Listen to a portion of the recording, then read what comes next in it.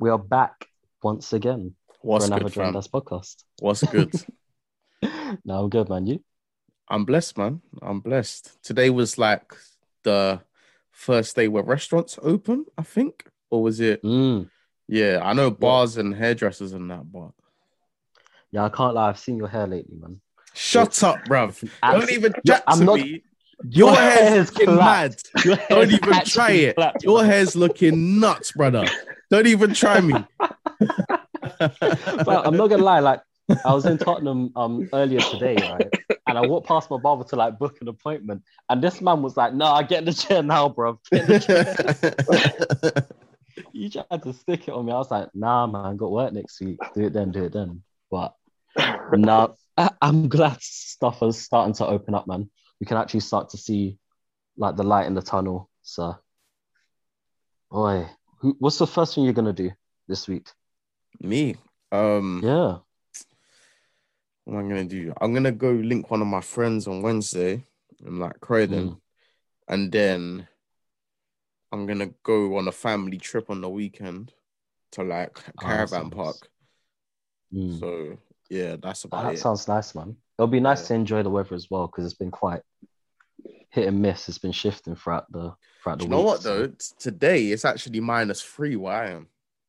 -3. Yeah, it's -3, man. Ah, So fair play, fair play. freezing here, but hopefully it picks up Mm. in it because it's been sunnier. So soon. No, you can hope.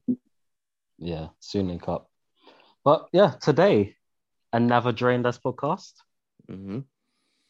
and there's so much to talk about. So much has been happening over the past few weeks.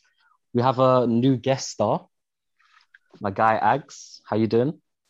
Chelsea's finest. Yo. Yes, thank you. You know what I'm saying? That was a Chelsea's decent intro. I'm not gonna lie, Dre kind of bigged it up. So it was very simple. Like, yeah, today we got eggs. Okay. This man's already trying to stick on me. All right, cool. Say nothing. No, I think we introduced. Nice to jump on, man. You know what I'm saying? Especially anything football related. You know what I'm saying? When it's a passion and stuff. You see, the podcast that I've heard prior to this is always just like a natural conversation. You guys, a conversation that you'd have even if it wasn't being recorded. You get so I'm glad to be on. Yeah. Now, we're always glad to have a fan on. So Yeah, man, definitely. Hey, this guy. I'm gonna let that one slide here. We still got an hour and a half in it. 100%, 100%. All right. So something that we do with all our new guests is we have them basically state what team they support and why they started supporting them. So tell us your story, man. 2003, Yeah, so- started supporting Chelsea because they got money. There you go. 100%. It's finished. You know what the funny thing is? At the time that I did start supporting Chelsea was around, I think, just around that era there where I think Abramovich might have just took over or whatnot. But that's what I'm saying. It's going to sound funny. It's going to sound funny. That's what I'm saying. But I need to give you the full context here. I think it was, if I'm not mistaken, it was around the Ranieri times when he was kind of managing Chelsea. The thing was obviously at that age group, I would have probably been at the time, let's say in primary school still. So we're talking about, is it 8 to 10 or something like that? And then obviously everyone's talking about football. It's like, especially in London, like it's like probably the biggest sport, or arguably the biggest sport. Especially that era was, the Arsenal undefeatable era. Yeah. So there was hella Arsenal fans, man, hella. Do you know what I'm saying? I remember with the Arsenal sponsor. Was it who was the sponsor? Was it O2? Yeah, it was O2, wasn't it? Yeah, the O2 sponsor. No, with the iconic Thierry Henry O2. No. Yeah, it with was the red. 03 to 06. That was. That's what I'm saying. Around that era where they had the dark red kit, I think they just won the Premier League. And I think it was the FA Cup era where you man beat, was it United? At penalty. Yeah. So that was the era that obviously I was starting to understand football and appreciate it. And then it was just obviously Chelsea was kind of popping at that time as well. There was not like they weren't the biggest club at the time, but they were kind of slowly starting to make waves and progress.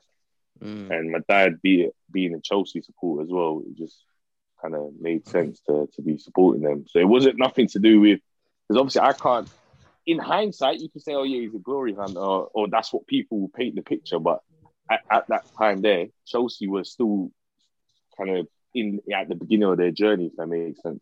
So I can't foresee the future and say, oh yeah, Chelsea are going to be arguably the best in the next 10 years, be the biggest, like the most successful club. I can't foresee that. But at the time, Chelsea were just on the start. Yeah, they were just kind of making strides then. It was just, like I said, more. That's the main reason was obviously my dad supporting Chelsea, and then kind of got into it that way, and I've been a Chelsea fan since. Growing up, when you were supporting Chelsea, what player inspired you most where it came to like you developing a love for football? Because you lot had a lot of legends back in the day.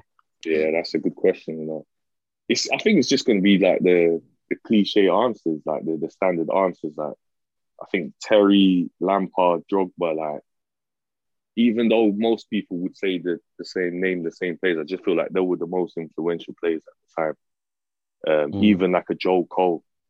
He was fantastic, cruddy, man. He was cruddy. Like it was the way he would carry the ball, dribble the ball, his goals.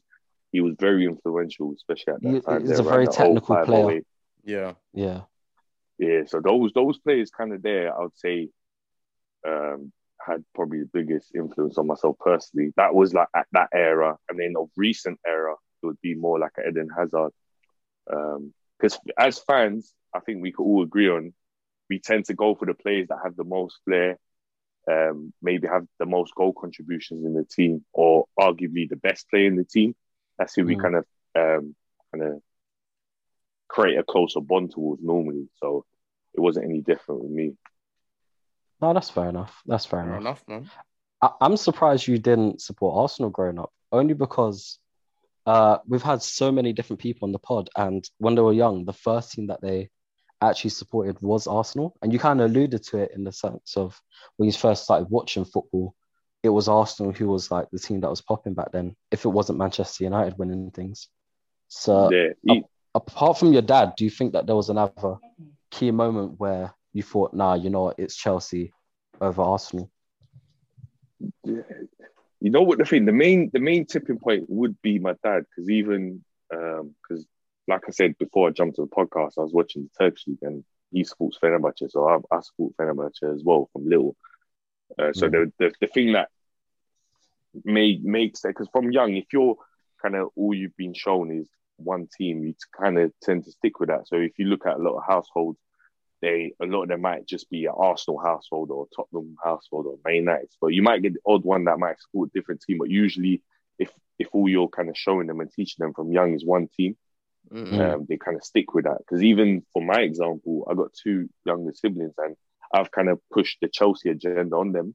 And they both support Chelsea now. You can't be ruining their life from young, man. Yeah, so they can be hella stressed, bro, growing up. Yeah, well, it's better than supporting Liverpool, do you know what I'm saying? I thought, look, at least let them have the enjoyment of being able to see their team lift multiple trophies together. So see Timo Werner missing out for 1-1.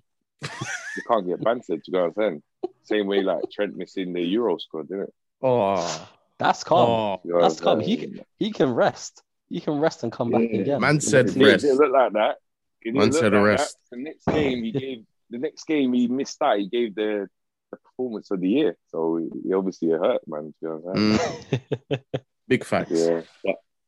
But, in regards to that question, bro, yeah, I think even though at the time Arsenal was the prominent team, it was the influence of my dad that created that tipping point. But even till this day, if we was to put like our bias aside, from personal experience, the two teams that tend to have the most supporters would either be Arsenal or United. And I think a lot of that, especially in my generation, because a lot of that stems from the success that both clubs had when we were younger. Because obviously back in the day, Arsenal undefeated with the FA Cups, the titles. And then just before that era, it was United. So people who might have started watching football from my generation were maybe 5, 4, kind of 6 years old. That was when United were popping with Alex Ferguson and stuff. So people would have kind of gravitated towards that team. But with me, it was just more Chelsea were at the start of their kind of transition period. They were kind of gradually getting better, and they were starting to get star players. And obviously, like I said, the influence of my dad just kind of tipped it to that way. And with me, it's all about loyalty. I don't like to kind of flip flop between teams, or not just team, but things in general. If I kind of support something, I stick with it, whether it's through the good moments or the bad moments. Yeah. Oh, we're gonna have to bring Agz and Iffy on the same show, you know. Yeah, literally 100%. We've got one of our guest stars. He went from supporting Chelsea to then United and Huddersfield, and I think he might have some love for Spurs as well. What? He's never said that. What are you talking about? Let's call him out on the pod. Nah, that's Mourinho, isn't it? How did Huddersfield come in though? How did yeah, literally. Was that when after they beat Man United or something? He's like, yeah, say no more. 100%. It's a very odd one. It's an odd fan. I understand if players, like, there's certain guys that ain't, usually the ones that kind of flip between teams are the ones that ain't too into football. Like, they usually say, yeah, I don't watch football too much. Wait. Not even. It's like new rivalries. No. They say even like a direct or insult to anyone. But like, I'm just talking on a general consensus. Usually the people that I've come across that kind of changing teams, usually they go, depending on what team's the hottest at that moment, they'll kind of support them. But if you was to ask them deep, like proper, like try to ask them questions where they could try and give you insight into football, they wouldn't know. Because they'll be like, yeah, I don't watch it too much. But if I had to choose a team, it would be Chelsea or United, or if Liverpool, you know what I'm saying? Whoever's popping at the time. But usually the ones who are kind of following football week in, week out, it's rare to find. I wouldn't say rare, but it's more unlikely to find it is unlikely between teams. Yeah, because we're just calling Iffy out, but he is a lover of football. He just loves football in general, to like just watch different teams play, and he appreciates different aspects of each team. But speaking of watching teams play, last weekend, a lot of big results. And I guess, what game do you even start with? What game happened on Saturday? Are we talking about this weekend? Yeah, this weekend. Oh yeah, for the record, the game was crazy. We was meant to have Agz on last week, but what happened? Yeah, Chelsea held smoke. Oh, he didn't come on. He didn't come on. I said I'm not coming on. No. Let's correct it. I said I'm not coming on before the show even start, like before the result.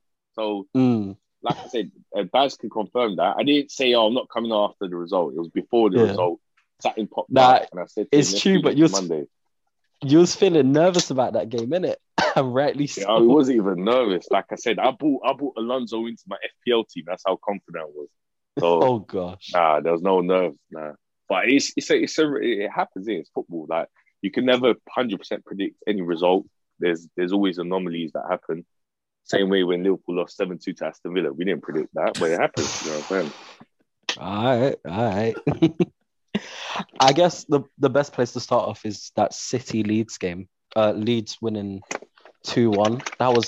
That is the definition of a snatch and grab, or was it smash and grab? That was a mad thing. Yeah, that was. Yeah, from City's side, that was terrible, man. Because I think you take into account the Leicester were 10 men for like over 50 minutes or something. 100%. Yeah, that was a poor result.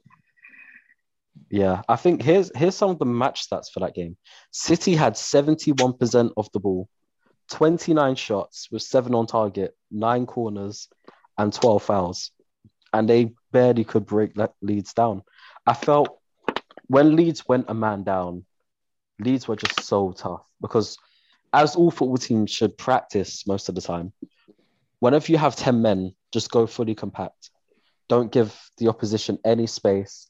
And I'm not sure if you lot watched the whole game or just parts of it, but Leeds were extremely disciplined in holding their shape, shifting whenever they needed to, picking up runners into the box, and they kept City at bay. They were just passing it around, passing it around the box, and they didn't really have much to do. A lot of their shots that game were long shots from Fernandinho.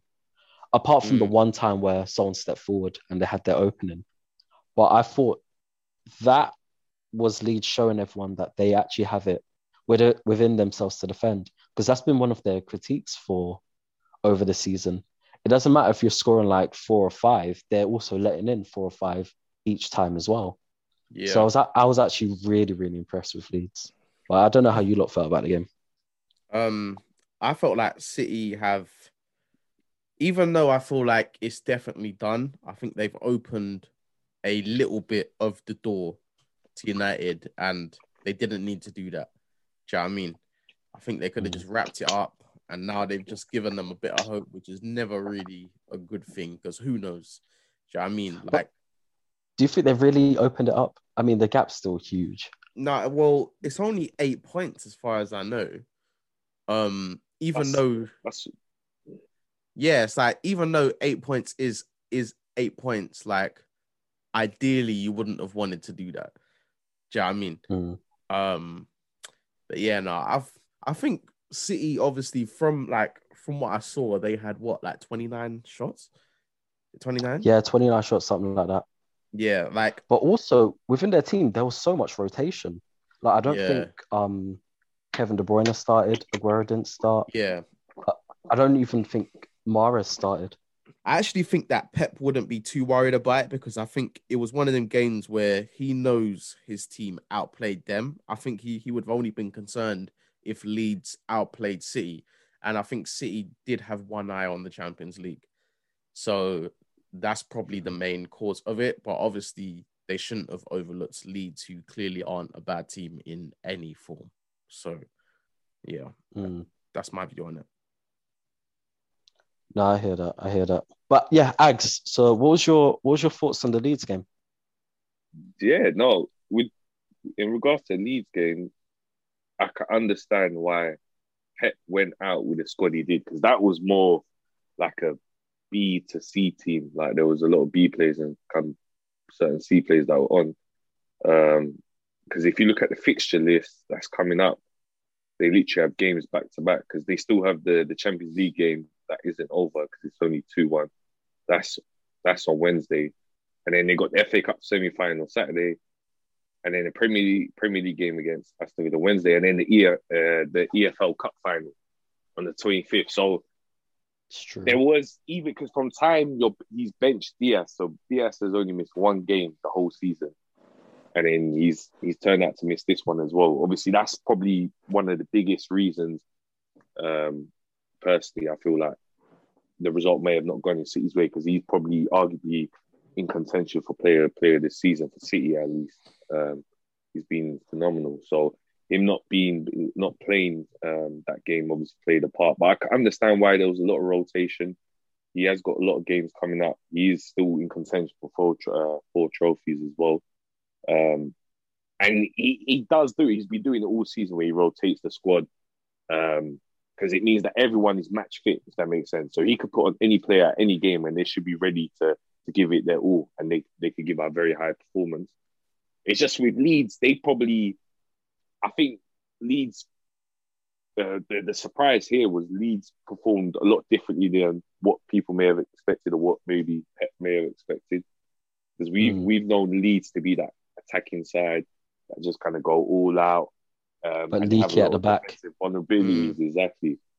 Whereas with this game, I watched the first half and a tiny bit of the second half. And in the moments I was watching, Leeds were very sturdy. Even though City had a lot of possession, they did have, like I said, from the moments that I watched, they didn't have a lot of clear-cut chances like they usually do. And obviously, a lot of the attackers that were playing ain't the attackers. They ain't probably the most in form. So whether that was like a Sterling or who else? Ferran Torres was playing at one stage. Squad. Yeah, Ferran Torres and stuff like that. So they're not the most in form players for City right now. So the opportunities that they did have, obviously they didn't kind of utilise it. Let's see who the squad was actually. It was, so Ferran Torres, Sterling, Zinchenko, Bernardino. I think Zinchenko played in the midfield this game. Yeah, he did. He did. So they played Mendy left back.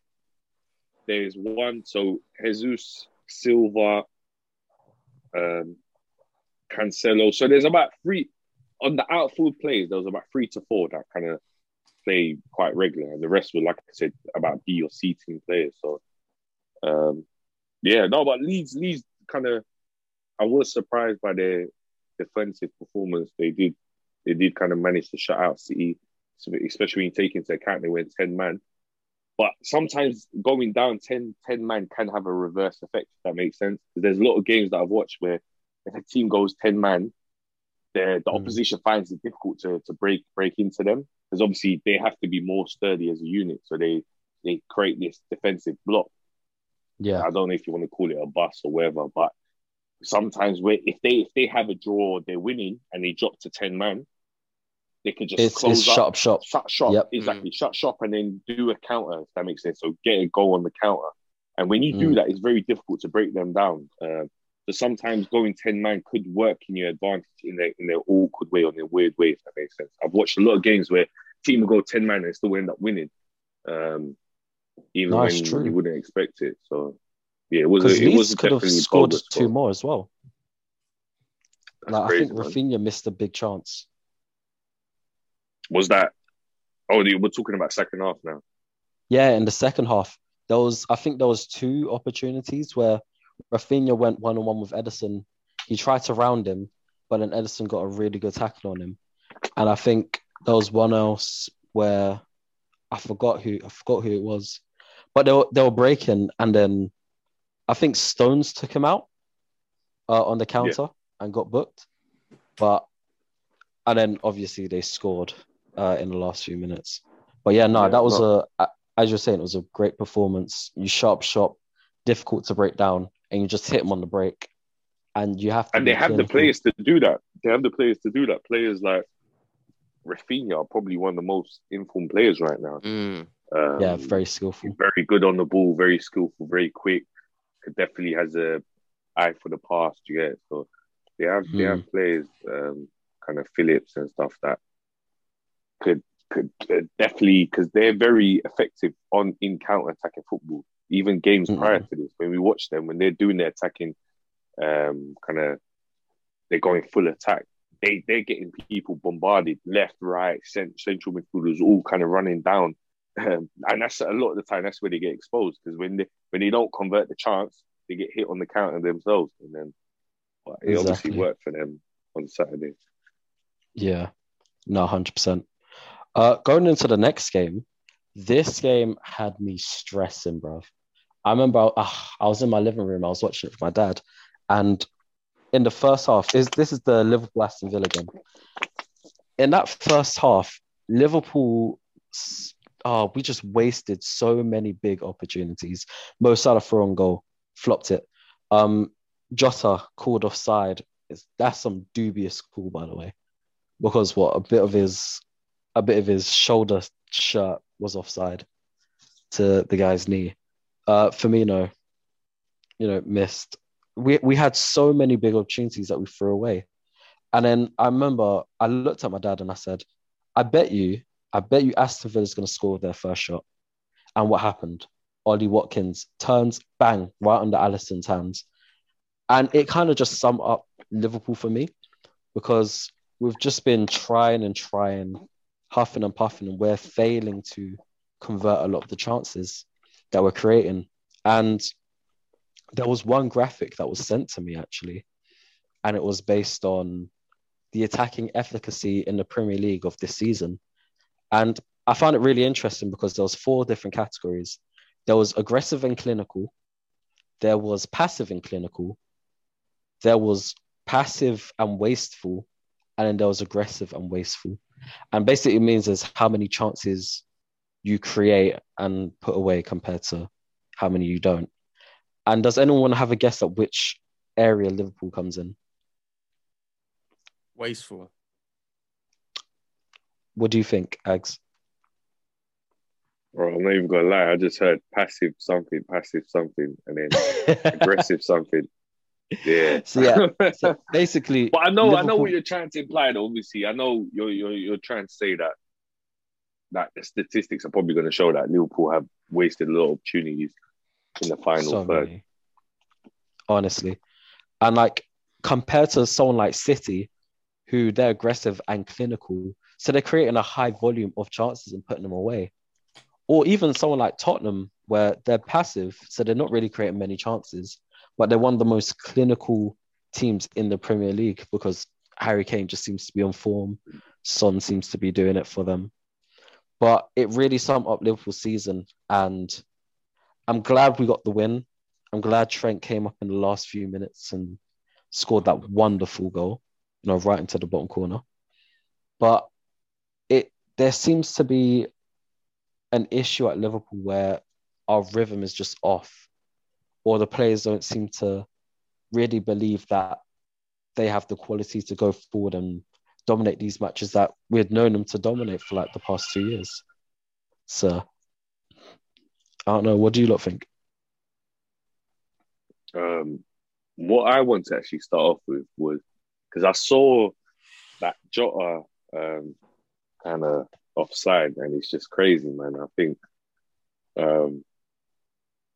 VAR, obviously, to be fair, with anything that you introduce or any new changes, there's always going to be pros and cons, but definitely one of the biggest cons is like there's so many beautiful goals that have just been ruled off, and due to some line that's been drawn by someone in the computer system. And I feel like it's very hard to make a very precise call because you need to calculate exactly the moment the ball's being released, and you have to get the line straight. And then, because I don't know if you've clocked, when you see offside positions given, if you look at different angles, so I've seen offside, like VAR calls where when you take the angle from behind the player, he looks like he's offside. But then when you look on the reverse side, so you're facing towards the player, he looks like he's onside.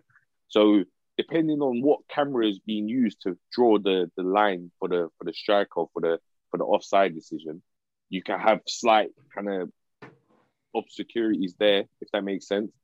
There's not 100% clarity, especially the close calls. I'm talking like the ones like Jota's where like where are they exactly drawing this line from? Do you get? I feel like that those sort of decisions for me kind of ruins the game, and it's not something that I personally welcome. Like I said, I ain't got no issue personally with VAR. I think like there's a lot of positives to VAR, but it needs to be utilized a lot better because there's a lot of decisions being made where it's going.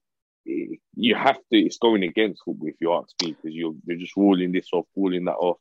Like at what point? Because if you rule off Jota's, but then let's say next week someone else scores, and then they're in a similar position, but the goal's given, it's like it's a very big difference. It creates a very big mess. You get a very big grey area, and it's just open for discussion, and everyone just has an opinion, and people are just going back and forth.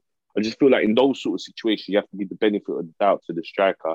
And I feel like, if I'm not mistaken, there is a new offside rule being introduced where I believe that may be happening. I think it was actually, the idea was given by Arsene Wenger. Yeah. Arsene Wenger, yeah. And then it gives the benefit of the doubt to the attacking player, which would hopefully help eliminate these sort of situations. I think, to be more specific, I think the rule is if any part of your body is onside, then you'll be classified as onside. That would be crazy. That would allow so many goals to happen. I think it might actually swing the favour back, like into the attacker's favour, and screw over a lot of defences, because they do rely on that offside call. But do you think it's the application of the offside rule that is making like the whole experience less enjoyable, or do you think that the margins for what we call offside are incorrect? Because there's arguments to have offside as a part of the body that is on or offside, and other people think that it should just be foot placement, and you should ignore where their body or their knees are leaning. I think that, I wouldn't say go as far as any part of your body being onside, because I think that, too overpowered. that would be mad overpowered. And like, if you had guys like Aubameyang or Mbappe like guys that are just really fast. That would just be a mad thing, innit? They'll just be blitzing. Yeah, no, it'll be so fair. All you have to do is like dangle a foot and then you can zoom down the line or something like that. Yeah, exactly. Could you imagine trying to mark Traore? Oh, that's a long day. That is a long day. Pissed, bro. So yeah, 100%. I just think something needs to be done about VAR in regards to the accuracy of it, because I think if they used it properly, it wouldn't be so difficult. But I think we need to stop the thing where they're literally comparing the smallest of gaps. Do you know what I mean? Like, I don't like that. I think, let's say if it's like a foot offside, then I think that should be onside. Calm. Yeah, so I was watching the first 10 minutes of the West Brom and Southampton game, and West Brom got called offside. And it was like, bro, I would say it was literally half a toenail. So yeah, it's calls that will just ruin the game for so many people. Like it's like how Agz said, it's like, what angle are you looking at it from? Exactly. And like when you looked at it from a different side, it actually looked like he was completely onside. But then when you looked at it from this side, you could see that there was a little, maybe a tiny hair offside, but then they was using like dotted lines and measurements, and that's when you know now. Come on, fam. Yeah, it's horrible. And yeah, one of the players that actually got called offside didn't even touch the ball. Oh. Yeah, and that was the crazy thing. Now that's similar to a goal that City scored the other day. I think Fernandinho scored a long shot, and Aguero didn't even touch the ball. I think he jumped out the way, but was called offside because he was apparently obstructing the keeper's view. Now, I think the keeper was never going to save it, but yeah, no, I know the one you're talking about. That was, I swear, was that not against Leeds? Oh, it might have been against Leeds in the first half. Yeah, I think it was Leeds first half. No, but that one there, I can understand why it was given. Because even though it was unlikely for the keeper to save it, it was in the view of the keeper. That one's kind of separate too. Oh, no, it was against Leicester. Yeah. I remember it was Schmeichel in goal. Yeah. Was it against Leicester? Look, it was one of the recent games where it happened. I know which one you're talking about. But Aguero was standing in line with the keeper. And that one would always be given as an offside, if that makes sense. I think that one... Sometimes I've seen it given and sometimes I've seen it not given. So... But no, those ones are hard to call though, do you get? Because it depends on... Because even the way you're standing, like where you're standing in front of the goal line or goal post, that could dictate if they're going to give that offside or not. But I think Aguero was literally sitting right flush in front of the keeper. But like Dre was saying in regards to the offside, like when you start going into the millimeter point, that's when I think it's just for me personally, it just doesn't make sense, innit? It just because what happens is you ruin the attacking flair. Because what makes football so enjoyable is, or what people enjoy the most is games where there's high score lines, attacking flair, teams going back to back. When you start eliminating or kind of chalking off goals that were literally we're talking millimeters, like in certain angles or viewpoints, it's not even offside. Like they've given the wrong call. When you start chalking off these goals, you start to create an environment within the game that becomes more defensive, less goals, less enjoyable. The spectators. I'm sure Mourinho would love that. So do you get, like, there's less people. The interest of football would start to go down. Do you get? People wouldn't want to watch it as much. Whereas I think with the introduction of this new offside kind of rule, where I've just looked into it now, where from what it seems like is if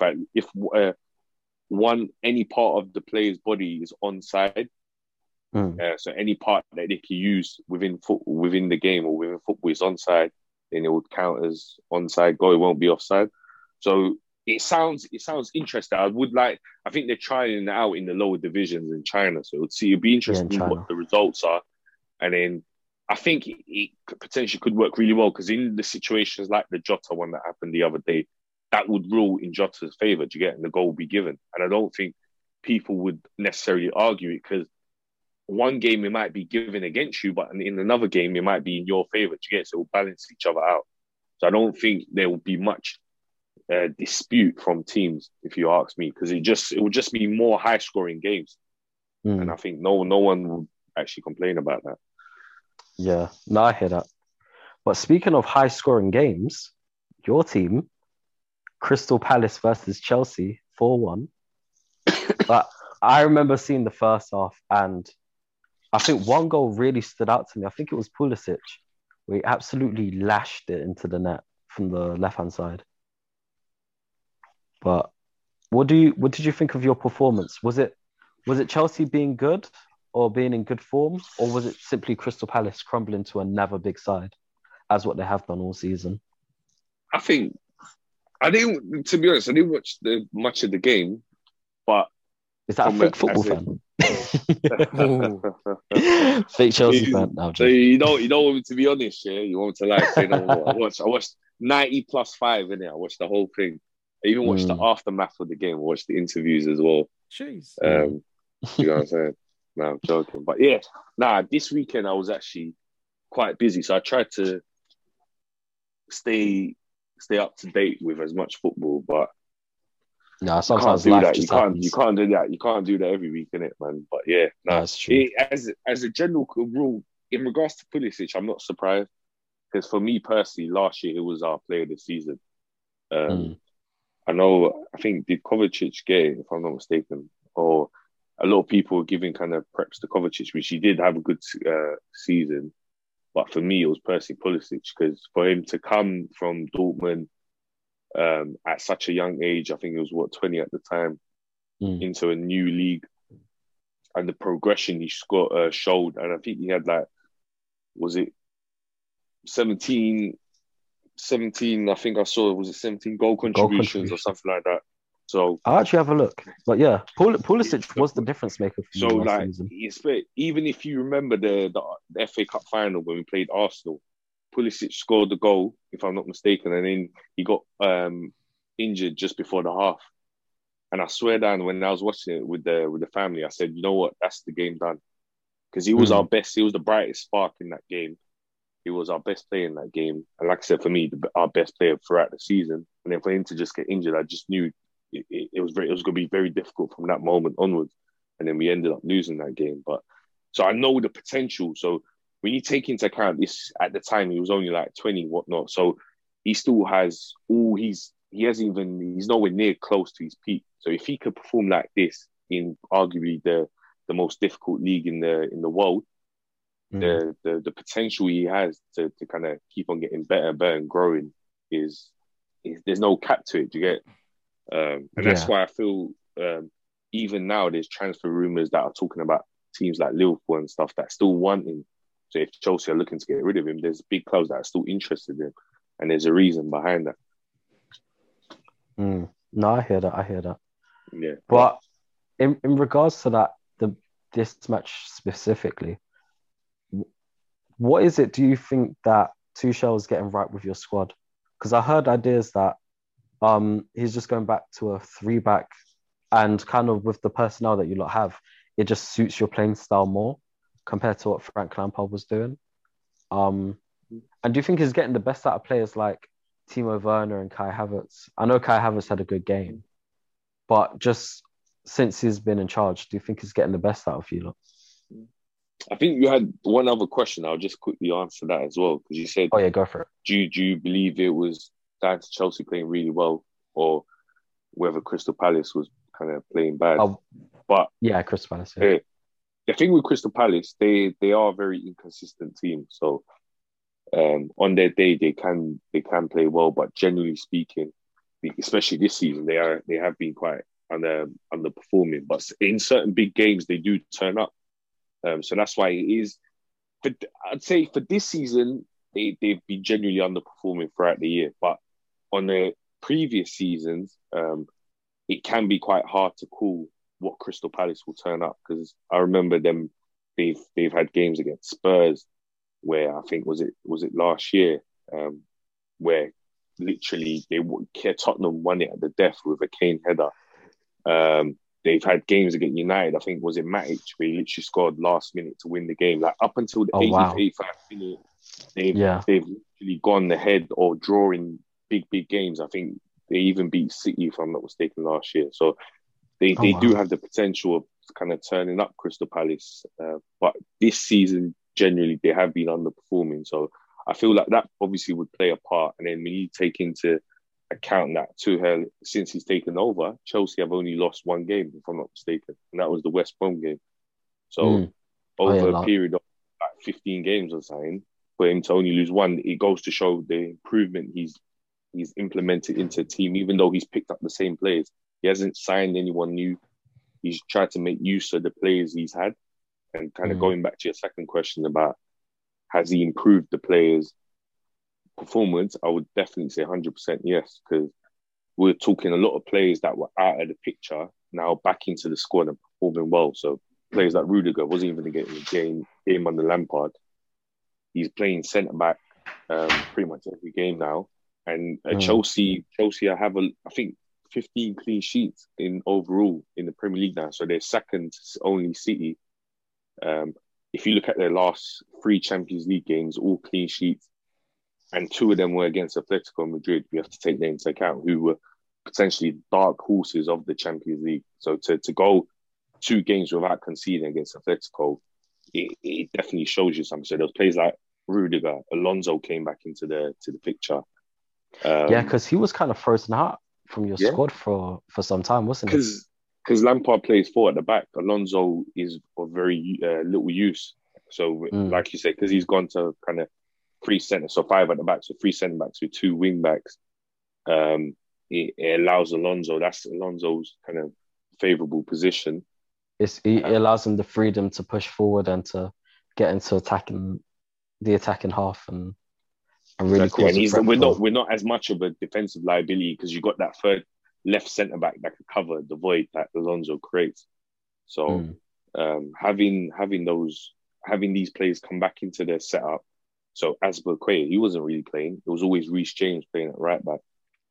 So there's a lot of players that he's just brought back that weren't in Lampard's plan. And he's made better use of the players. He's made better use of the squad in general. And I think that's favoured Tuchel. Whereas Lampard, I don't know if you want to call it his favourites, but he had a group of players that he just believed in and he just kept on going with them, whether that was through the good performances or bad performances. Where Tuchel, he's taking a similar approach to Guardiola, where there's a lot of rotation. So there's a lot of rotation, but he's better utilising the squad. Hence why we're getting better performances. And by doing this, especially when you have tight schedules, your players, they can keep up their fitness. Whereas if you keep on cycling the same 14, 15 players, they're going to gas out a lot sooner. No, it's true.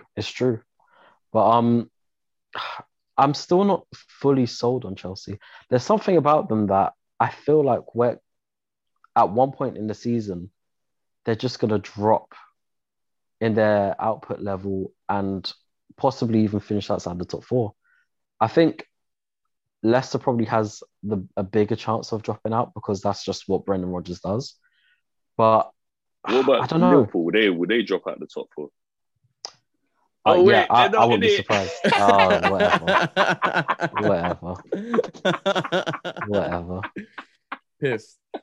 Man said it with such confidence, Honestly, you know what? If we actually finish in the top 4 above you lot this season, you are holding much corn, bro. It's not even holding smoke, bro. Let's keep it real. You man are reigning champions to then potentially be fighting for top 4. That's terrible. Yep. It is. There's 2. I know we said we're going to have that Liverpool discussion. You've kind of semi-started the conversation now, so we could start it now. But Liverpool, the season they're having now, when you factor in that they were champions the year before. The year before that, I think they had 97 points. Was it 97? Correct me if I'm wrong. So you've had two very successful seasons to then come and you're battling for like a top 6 spot to get. And then if you look at your points, you could very easily drop even lower to get. We could drop lower. We could finish higher. I think the gap between Leicester, Liverpool, and even below us to Everton or even Spurs is about 6 points. 6 Yeah, points difference. It's about 3 to 6 points. I But don't think it's if 6. I'll check that. Yeah, something like I think Leicester between Leicester and Liverpool, it's 4 points. 4 points, and then from Liverpool to Tottenham and Liverpool's 3 52. points. Then Everton are only 5 points, but Everton have 2 games on hand on you. Exactly. Yeah, they're playing tonight, I think. So it would be, like I said, obviously it's interesting, but for Liverpool to be in this position this late on during the season, we're talking about mid-April now, for Liverpool to be uncertain where they're going to finish, that's not good enough. Do you get it? It's not good enough from champions. I think I always have two sides of this, and it depends on who I'm talking to. It depends on which side that I take. There's the side where it's like, I expect more from Liverpool. I expected that even with our injuries, we still had enough firepower to beat most of the teams we came up against. There's no need to drop points against teams like Brighton or Burnley or Aston Villa. There's a lot of games that happened where we just underperformed and we had the personnel to win it and we just dropped our heads. It's not like last season where we'll go down, but everyone knew that we'd score the equaliser and then score the winner later on. Now it's like, if we don't score within the first 30 minutes, there's a huge possibility that... Let me ask you a question then, Dad. If, regardless of injuries and poor form, is there any justification for Liverpool losing 7 games in a row at home? Or not losing, but not winning 7 games? Is it... Let me just double check. Is it... It's 6 home games. Home record. We failed to register a win in 6 home games in a row, or we lost 6 home games in a row, something silly like that. Yeah, that's what I'm saying. Yeah. So there's no justification. So there's no justification for it. Home games in a row, and a lot of them were some of them were against teams in the bottom half of the table, whether that's Fulham, Burnley, and stuff like that. So no matter what your injury kind of crisis or your situation is, that is the worst in Liverpool's entire history. So we're talking about teams that haven't won no trophies, and they've never had this bad of a run of form at home. Do you get? So you're meant to be. If we correct me if I'm wrong, when we were talking about Liverpool, we were having people were having debates about potentially the best team in Premier League era, or definitely up there with one of the best teams in the Premier League era. And then for them to come this is about their 3rd season now, because obviously they were successful last 2, so this is coming into the 3rd kind of successful opening. And then for them to have set such a record is, there's no justification yet for me personally. Whether that's me as a football neutral fan, or if I was to put my Liverpool hat on, I wouldn't be happy with that. I don't think there's a single Liverpool fan out there that's happy with where we are. I think many Liverpool fans expected there to be some level of drop-off. Let's take it step by step. We knew that we wouldn't reach 98 points the following season. After getting 97, then 98. There was going to be a natural drop-off, especially with everything COVID-related or pre-season related. We thought that not just Liverpool, but everyone was going to have a natural drop-off. We have to take that. Then at the beginning of the season, we had a decent-ish start, and then we started to pick up many different results and was at the top of the table around about Christmas time. And we thought, okay, even with our injuries, we still have the ability to uphold a certain level of quality within our play. And I think that is proof as to why, or I guess that makes the following few months even worse for us, because the same crop of players that were playing, they just stopped performing. We weren't putting away our chances because we were creating chances in each of the games that we either drew or lost. And I think we were speaking about this earlier during the week, or with one of my mates. One of the issues that Liverpool was having is that our attack has gone slightly stale. Mane, I think last season he hit like 22 goals in the league or something like that. And this season, I don't even know if he's registered like 5 or 6 goals in the league. his goal tally's gone down. Firmino, one, I guess, legitimate criticism of his play is that he's just not clinical enough. And we're seeing it hurt us. There's so many times where he was just missing big opportunities and it cost us in games. Even Origi, I remember, I think it was Origi, Liverpool against Burnley. 0-0, he has a one-on-one. And then just like how Lacazette did it, hits the crossbar. And it's really starting to show that when we're not doing it up front, the whole team suffers and we just start losing points because we're not conceding a ton of goals. You know, you look at each of the games that we're dropping points, it's 1 goal here or 2 goals there. We're not leaking as much as what people think we are, if that makes sense. So I don't really have a justification for Liverpool.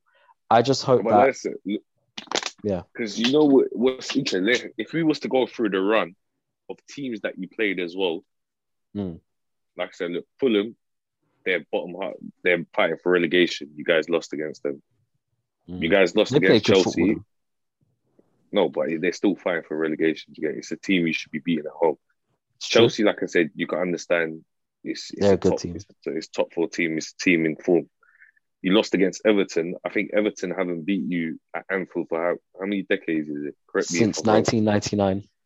Okay, so that's what I'm saying. We're talking about over 2 decades. They come and beat you at home. To be fair, that is a derby. What is happening? And it was only a matter of time. No, but I'm just stating facts now. I'm just stating facts now, bro. Man's trying to stick it on you, you know. I'm not trying to stick it on you, bro. You come against City, your arch rivals. Like I said, arch rival for the last few years, and you lose 4-1. Do you get? That's another one. They are a good team, and they are the best right now. They're most improved team. Yeah, I get that, bro. But what I'm trying to say is that's your arch rival. That's the team that you've been competing with for the title for the last 2 years. You shouldn't be allowing them to humiliate you like that 4-1.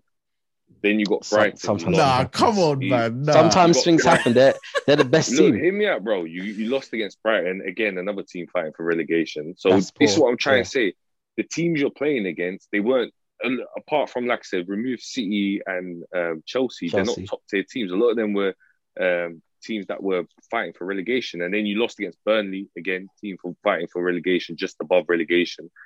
And then you drew at United, and that's where it kind of stopped. It started from Burnley, so a lot of them are bottom tier teams, and you lost against them at home, and then you set 2 records. You lost against Everton, for a team that you've never lost, like you said, in over 2 decades. You set a whole history where Liverpool have never lost 6 games on the trot at Anfield. I think the last one was 4 or 5 games, and then you guys beat that. So there's no justification for that, because there's teams that were, I don't know if you remember when Klopp first took over, or when kind of Roy Hodgson had it, or when Brendan Rodgers had it. Those teams some of them were terrible. We had players like Ricky Lambert and Balotelli up top. Oh, don't remind me. Exactly. Honestly, so you know what I'm talking about, bro. So you had teams like that, and they didn't set these records. You get. So when you have team of Salah, Mane, Firmino, Jota, Henderson, Wijnaldum, Trent, Robertson, a lot of those games. Yeah, who are Trent, Robertson, Alisson? You have players like this who are playing. Those performances are not okay. They shouldn't be happening. No matter how much out of form you are, in bad form, there's just a certain level you shouldn't be scooping down to. Do you get? This is the thing. To lose games. It's football. Do you get? It's football. You're not always. You're gonna have. It's like you're gonna have blips. Do you get? That's normal. Whether that's for a few games or a season, or whatnot. But I just feel like when you're top 4, 6, there should be a certain level that you should set. That you shouldn't. You should try to not fall below. And Liverpool have fallen below that line multiple times this season. Well, it looks that way. It's not. I'm not going to try to justify it. Is, bro. I haven't tried to. Do you know what I'm saying? Well, this is the thing. I haven't tried to justify any of that, but we can still turn it around. A lot of people try to say that Liverpool might be the worst champions of all time, but I remember seeing United win the league and then finishing 8th, and no one will talk about that. Or even Chelsea. I'm sure you lot dropped. At one stage. Happens. So it happens, and Liverpool still has the opportunity to finish in the top 4 and to kind of save our blushes. No, but this is a podcast where we talk on weekly games, and we talk on the current season. Do you get? Of course, we could go back and we could find a previous season where a similar scenario happened and try to justify the downfalls of this season. You could do that for anything. But if we're talking on this season and this week's games, it's just not acceptable. Yeah. And then going back to your point about injuries, I think I actually discussed it with you on WhatsApp because you said the Van Dijk injury and Liverpool have had a lot of injuries in general, which is correct. Yeah, don't get me wrong. We had a disruption to the rhythm of our squad. Yeah, no, that's 100. Like, without a doubt, all of that is true. Yeah, but when you're a team that have just won the Premier League, one of the main things you should have is squad depth, and you should have players that could be rotated into the squad, similar to how City do it and how Chelsea are doing it right now, and the performance levels do not drop. Because if you remember last year, I'm going to ask both of you guys a question. Who is arguably City's best player in general? Who would you say? Yes. Ruben Dias this season. In general, it will be KDB. Not this season, I'm saying in general. Who's the best player in general? Okay, cool.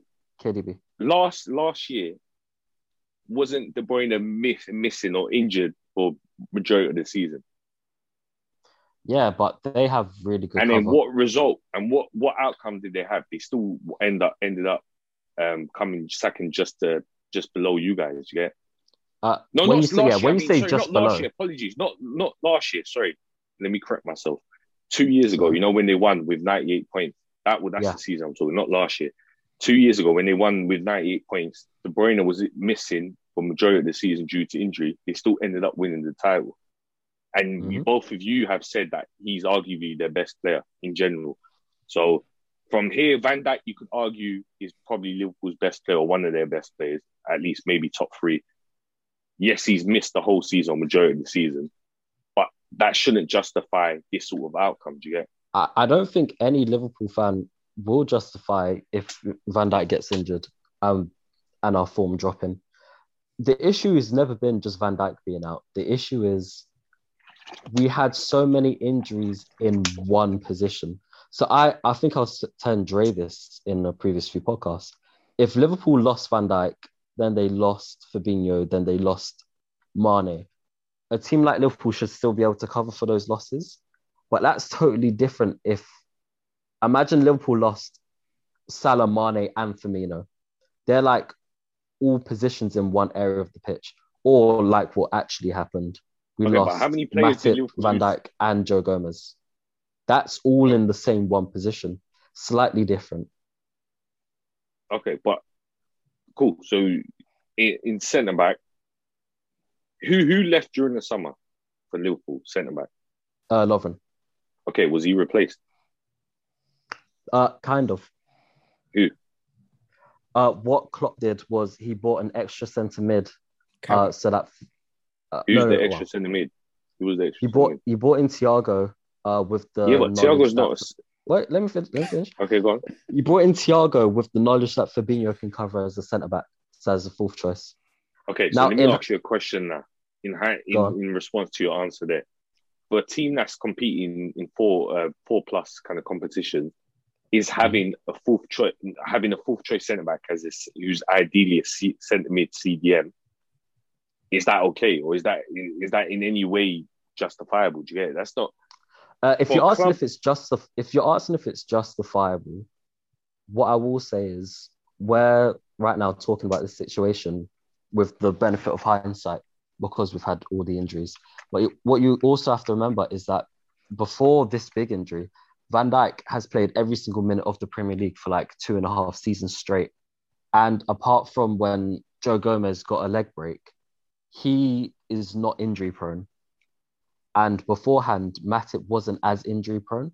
All right. But so the reason, the big, what's it? Let me finish. And the reason why Lovren left is because our defenders were not injury prone and he simply wasn't getting enough game time.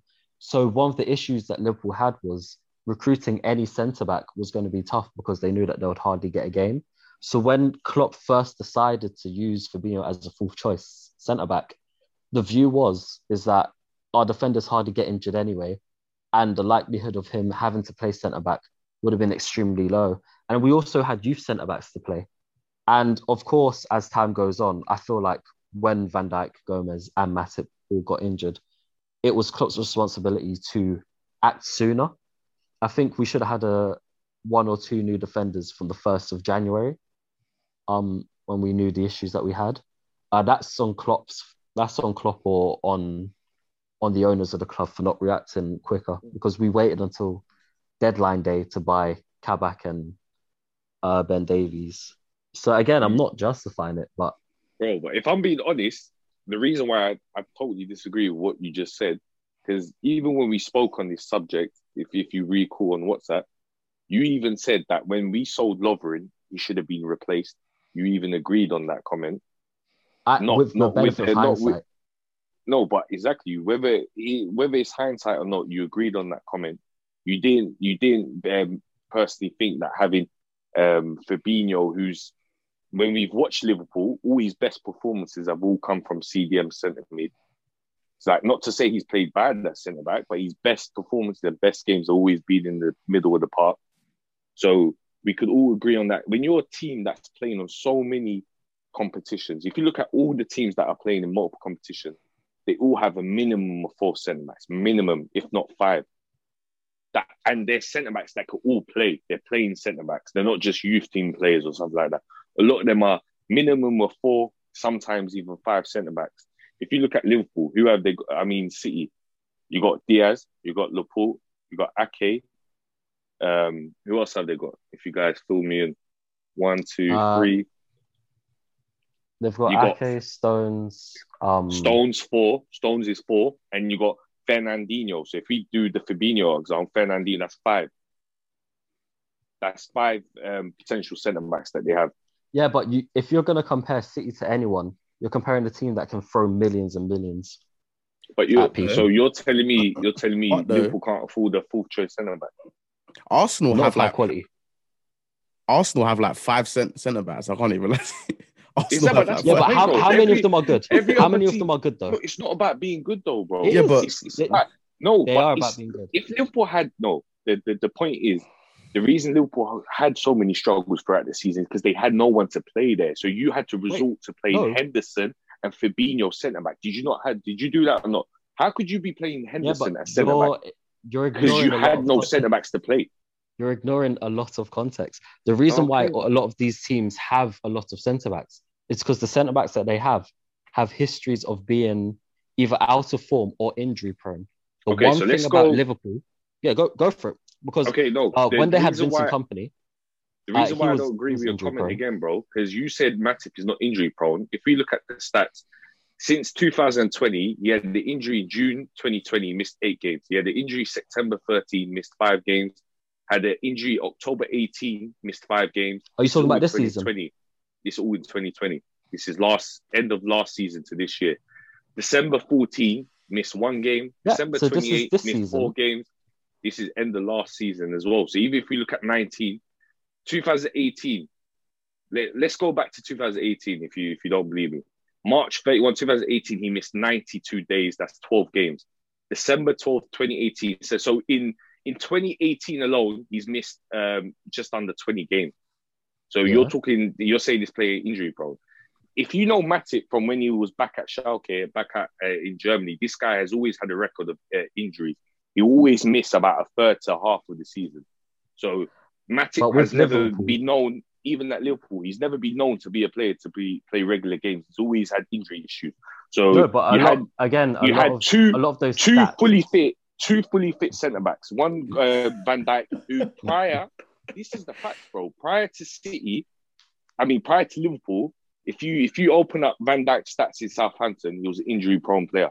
He wouldn't play every game. He'll probably miss about a third of the season with Southampton. He came to Liverpool, and don't get me wrong, he wasn't injury-prone at Liverpool. I don't know what they were pumping in Van Dijk, but he weren't getting injured at Liverpool up until the injury at the start of the season. So fine, that's cool. You had one centre-back there. Gomez had a serious injury, like which you mentioned as well, before this other injury, correct? Where he missed parts of the season as well. And then you have Matip, who's an injury-prone player. And then you haven't got a fourth-choice centre-back because you've sold Lovren. So this is all issues that you were aware of at the start of the season. You decided not to deal with it or tackle it.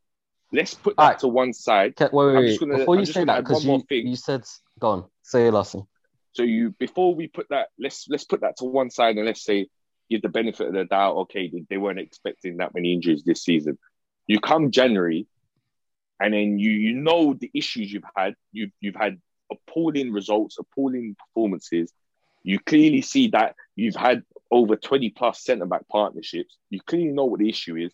And then you wait until deadline day to sign someone from the Championship. Is it Ben Davis or something? I forgot his name, from the Championship, who hasn't even played a game. And then you sign Ozan Kabak, who hadn't won a league game in like 15 games for Schalke or something. So you've done 2 panic buys there. And then you got them into...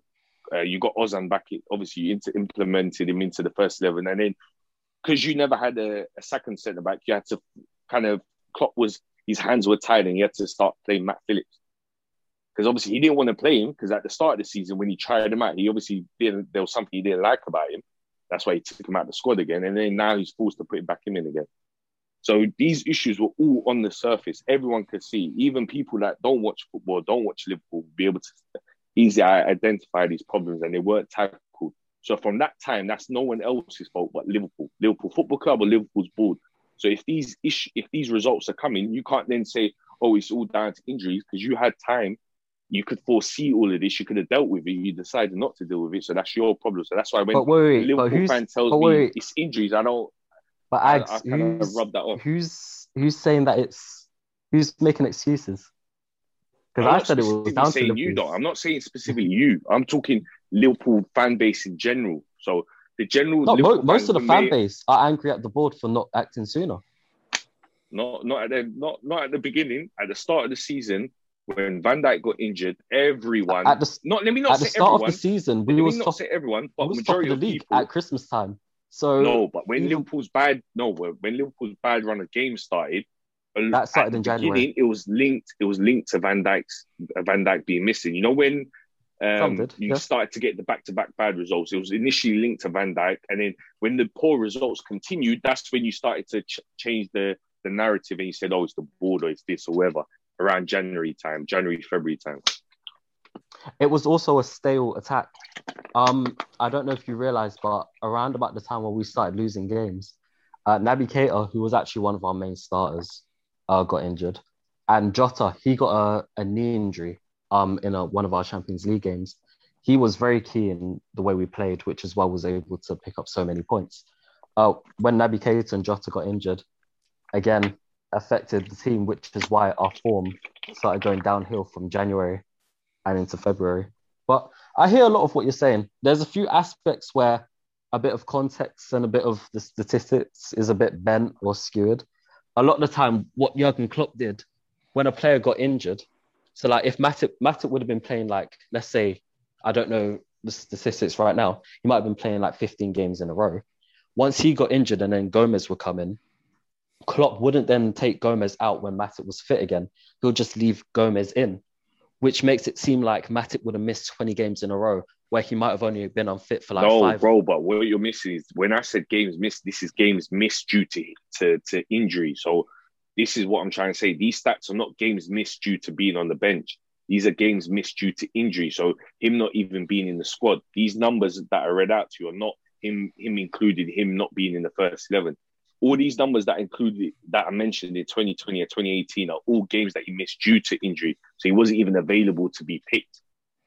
So there's no way in hell you could sit there and tell me Matip is not injury prone. That is unacceptable. It's not. Ignore my opinion, ignore your opinion. Look at the numbers. Numbers, people lie, numbers don't. From his record all the way from 2015, when he was playing at Schalke, he's always been an injury prone player. We're going back to 2014, where he was playing at Schalke. September 10, he missed 3 games. October 20, he missed 5 games. November 26, he missed 6 games. So in a run of, how many months is that? September to November. So that's about 2-3 months. He's missed 6, 5, 11, 3. So he's missed 14 games in a period of 3 months. And that was in 2015 at Schalke. So you can't sit here and tell me this playing injury prone. Come on, bro. Well, Gomez and Van Dijk wasn't injury prone that much. So, but yeah. Like I said, I was just saying, bro, like I said, Matip has a history of injuries. And even if you go to Joe Gomez, even if it's not necessarily as bad as Matip's, he has a similar record of injury. Because, like I said, you look at 2015 when he kind of first got into. He had 2 ACL injuries. Yeah, exactly. He missed 52 games. Let's say ignore that because he was young, he wasn't really playing.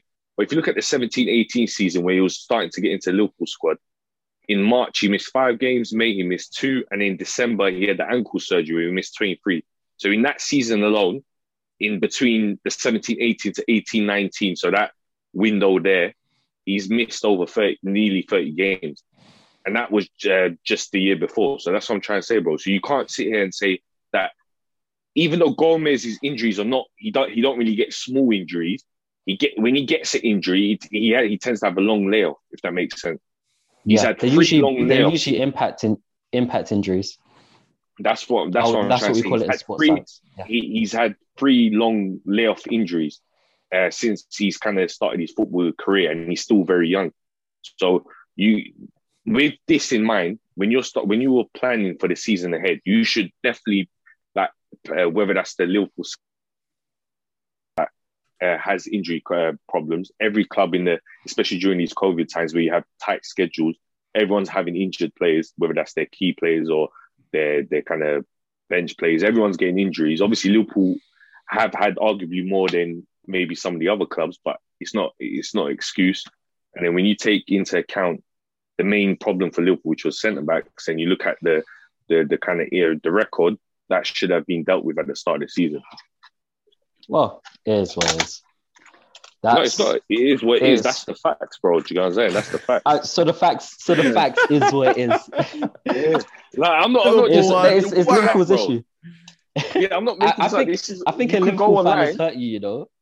It's not that, bro. You can go online and you can go online and you're wrong. Take this information, see the information for yourself. It's not even about being hurt by a Liverpool fan. It's more, I want to tackle the real issue for me, innit? It's not about I don't support Liverpool or I have agenda against Liverpool. This is just, for me, these are the facts. These are here for everyone to view. We're just being honest here. Do you get it? Liverpool have underperformed this one and they have been underwhelming. That's it.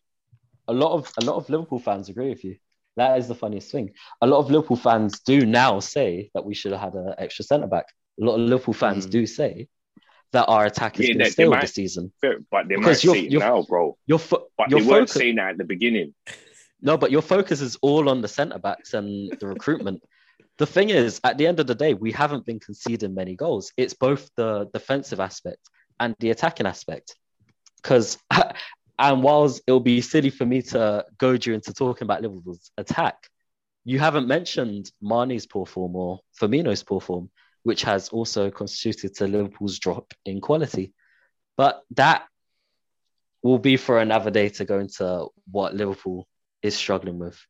There was a few more results that happened over the weekend. Wow, speaking of which, I think West Brom just beat Southampton 3-0. Yeah.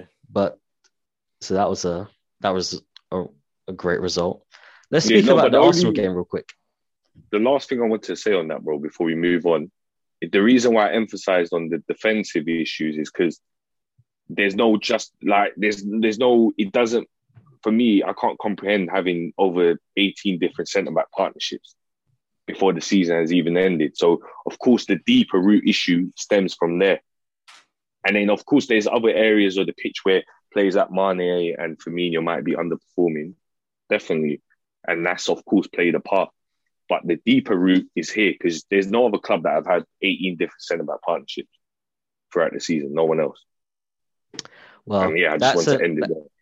Yeah, that's an issue that Liverpool's going to have to deal with for the rest of the season. But onto the Arsenal game, 3-0. It seems like you lot have turned a corner. Nah. I think Sheffield are shit, bro. Yeah, Arsenal had a result against a team that got relegated. Sheffield pretty much gave up anyway before the game, bro. That weren't the thing is, Arsenal still need to hold corn for what they did in the Europa League. Do you know what I mean? But like with Arsenal, it's just the same thing. If Arteta wins the Europa League, then I believe he deserves at least the summer to see what he can do. But if not, if he loses, and then he'll probably get sacked. But I've already said a lot of my views on Arsenal this year, and I've heard from a strong source that Agz has a lot of strong views on Arsenal. So I think we should hear what he has to say about Arsenal. You want to talk about the drop of Liverpool? What about Arsenal? What about Lacazette and Aubameyang not showing up for you, man? You know what? What the about thing them is, bro, relying on Saka? I don't even want to hug the kind of. Arsenal wasn't like champions, though. Arsenal wasn't champions. I think. But yeah, the thing with Arsenal, though, obviously the reason why I wouldn't take the 3-0, I watched that game as well, and Arsenal did play well. They did play the kind of what we're used to, the nice, attractive football, especially Lacazette's, was it his first goal? Yeah, that was a banger. The setup between that was really nice, man. Really nice. And like I said, you know what the funny thing is? I actually quite enjoy watching Arsenal in general. Like, not every game of Arsenal, but there's if there was kind of, if I had to pick a top 5 team in the Premier League that I enjoy watching, Arsenal will definitely be there.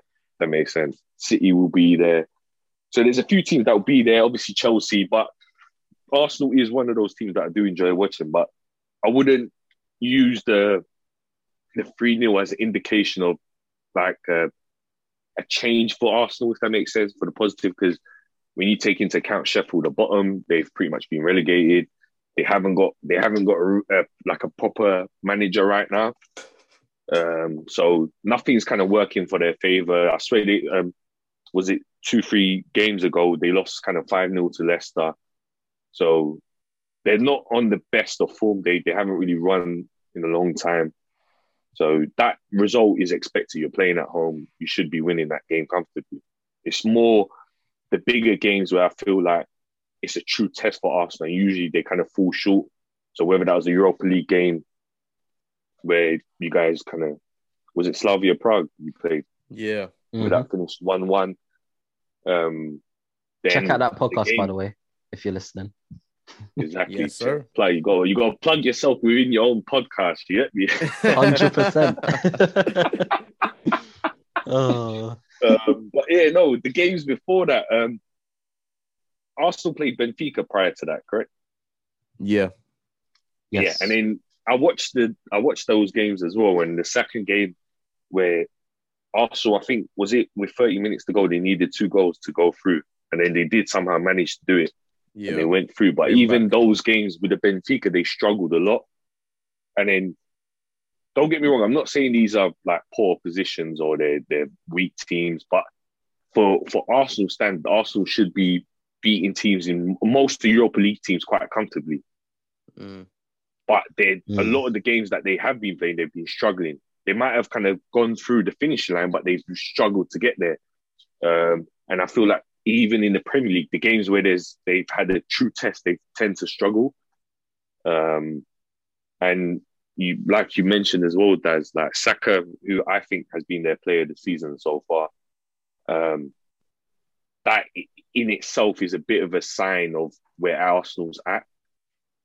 Because don't get me wrong, like I said, Saka's a brilliant player, but for him to be the standout player at the age of 19, where he's playing in multiple different positions, he's missed a few games due to injury as well.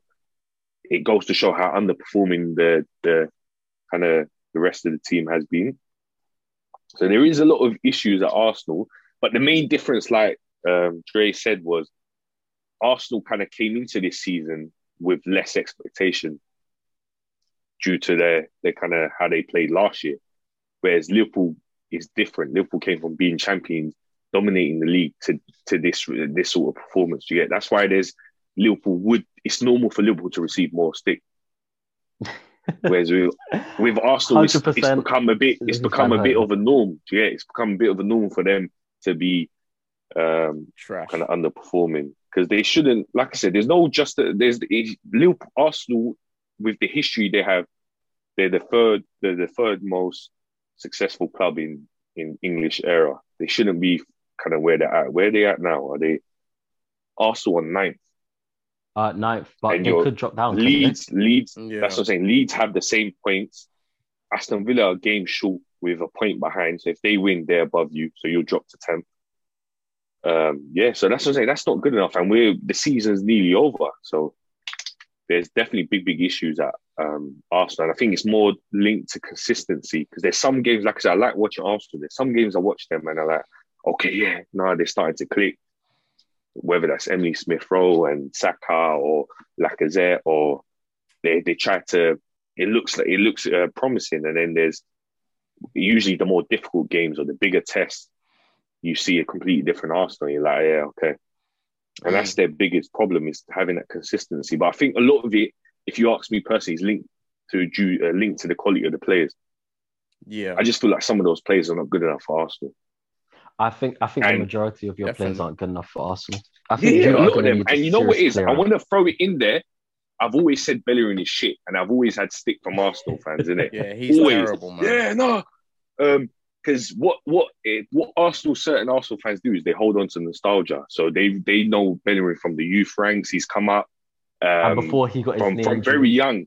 Yeah, and he, don't get me wrong, he has glimpses of moments where he's played well, especially there was it the season under Emery, I think, was it the first season where he was really well up until the injury, and then there was a few moments under Wenger where he played well, but as a general consensus, there's not enough consistency, injury prone, and he has no end product. He can't cross or can't shoot, you know what I'm saying? Yeah. So the players like him, they've stayed in the squad for far too long, and that's Arsenal for me is their biggest issue. They've kept them on and they haven't recruited properly as well. And then when you give contracts, and then when you start giving out contracts where they're 200k, 350k, players hold you to ransom because they know they're the best player at that club, and you know that when you start becoming over reliant on a player, they can start holding you for ransom, and then that's what's happened to Arsenal over the last 5-10 years. Whether that's the Sanchez situation, the Ozil situation, the Aubameyang situation, because these were Arsenal heavily relied on these players. They were the best players. They were the star players, and they were less of a team, rather more individual performances that got them out of certain games. These players could start demanding these ridiculous figures, and you have to give it to them, because if you don't, the fans will go crazy. If you get rid of them or sell them, you might not be able to replace them. So that's another issue. And I think like it's like a domino effect, and it affects you for the following upcoming seasons as well. Yeah. I think, when it comes to Arsenal, I hope that Arteta has what it takes to turn you lot around. I do think he deserves a bit more time to clear out more of the dead wood out of your team. Because like with Jurgen Klopp, it took about 3-4 years before he took out the majority of our squad. I think with the players that he inherited compared to the players he has now, there's only about 2 or 3 players that survived. Do you know what I mean? So Arteta does need time. He does need, funds and backing to allow him to bring in players that would fit his system. The only question is, if the performances are dropping low, how low do you get before you pull the plug? Yeah, and I think that's probably the big question, and that's why you can't really completely defend Arteta just because Arsenal have done so bad. Like if Arsenal were top 8, still marginally in the race for top 4, you could probably defend them a bit more. Now it's just more down to personal preference of what you think will, like, whether you think Arteta will do well or who do you think would do well coming in. Do you know what I mean?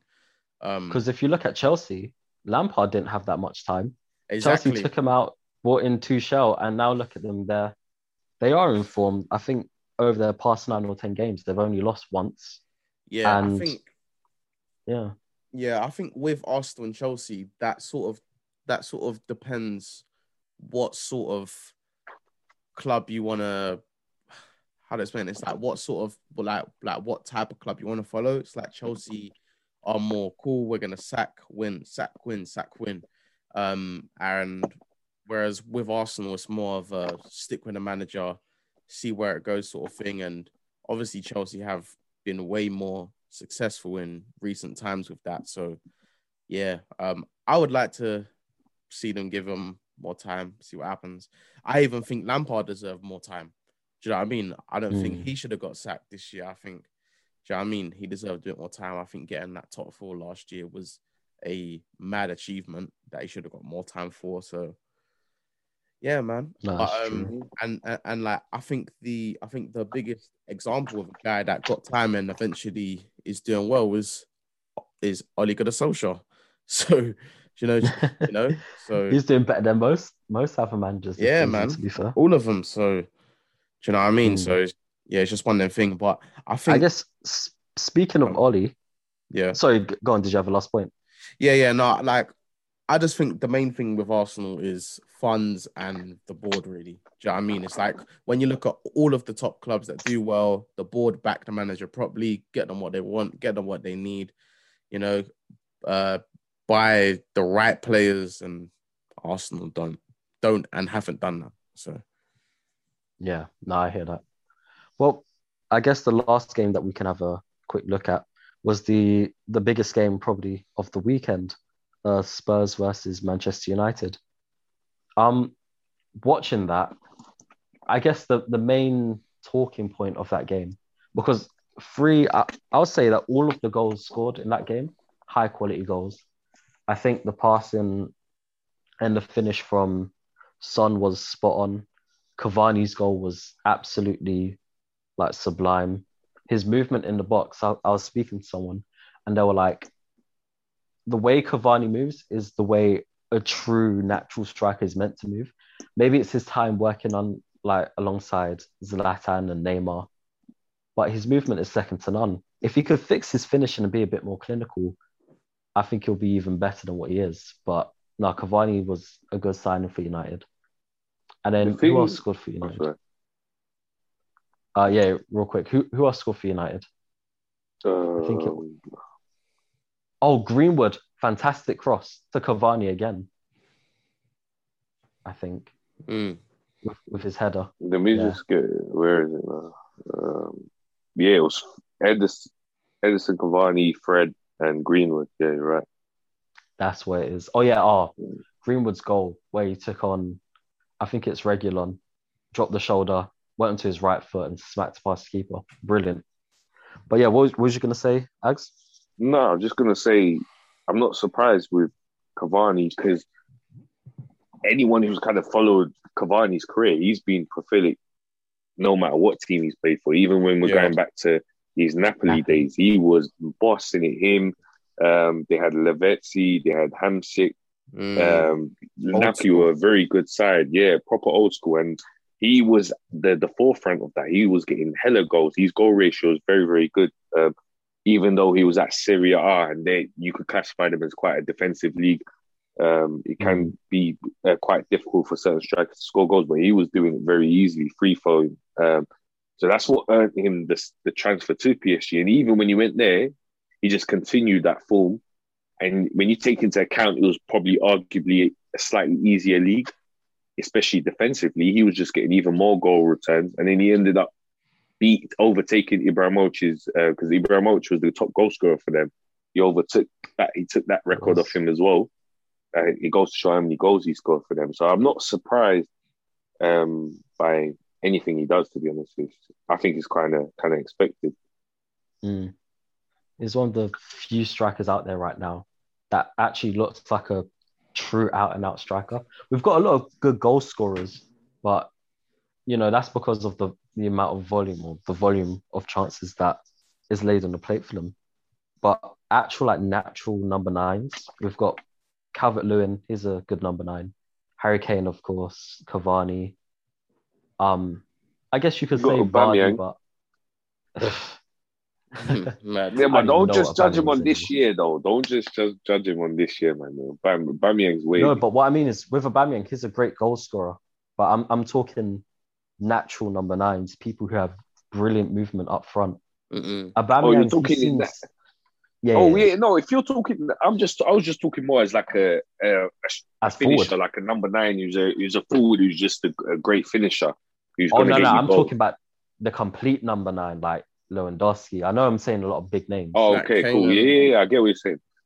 Yeah, it's. I wouldn't put Calvert-Lewin. I wouldn't put Calvert-Lewin up there.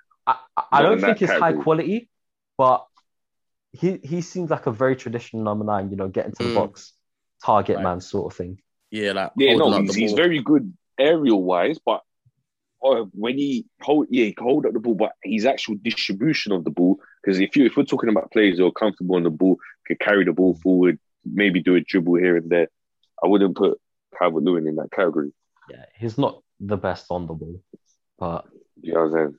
But his movement off the ball, his aerial threat, his finishing, he has massively improved this year. It has. But yeah, that's one of the praises that I do have for Cavani. And with United this season, I didn't actually think they'll do as well as they did. I thought Bruno was just gonna carry him maybe to top 5, top 4 if they was lucky. But I think they're starting to prove everyone wrong.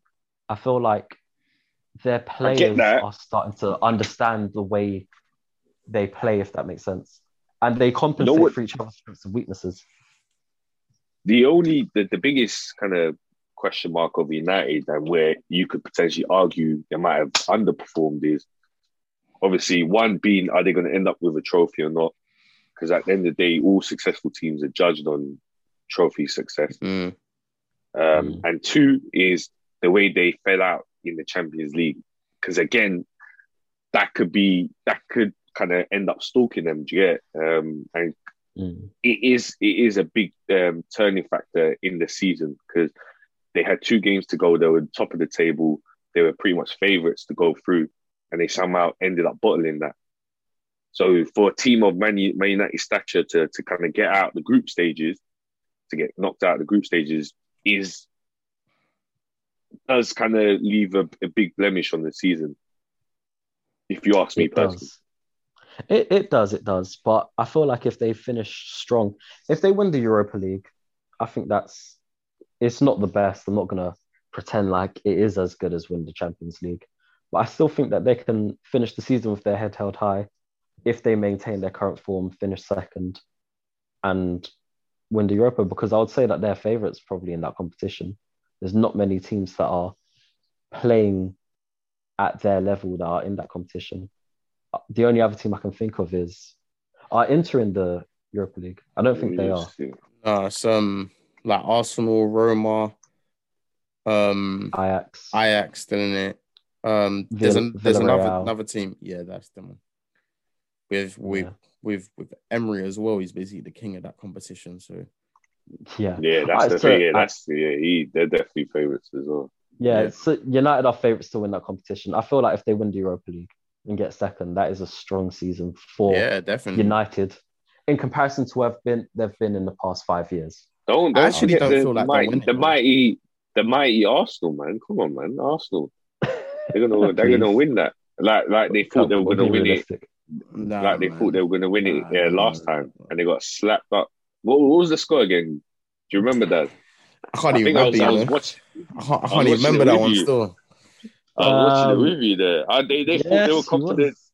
They were confident. They thought they were going to win that final as well. They're like, oh yeah, Kante's injured, Rudiger's injured. Yeah, we got this, man. We got this. I remember that. I remember every Arsenal fan, they were saying, yeah, no, 100%, blood. Yeah, we're going to win this. And then all I know is Giroud and Hazard just done a master show and it's spanked these, man. Do you know what I'm saying? That was, imagine there was, if people were actually allowed to come into that stadium, because I think there was it due to travel restrictions? And there wasn't any there was a lot of travel restrictions. There wasn't a lot of fans allowed in. Yeah, that was a mad one with the whole traveling thing back then.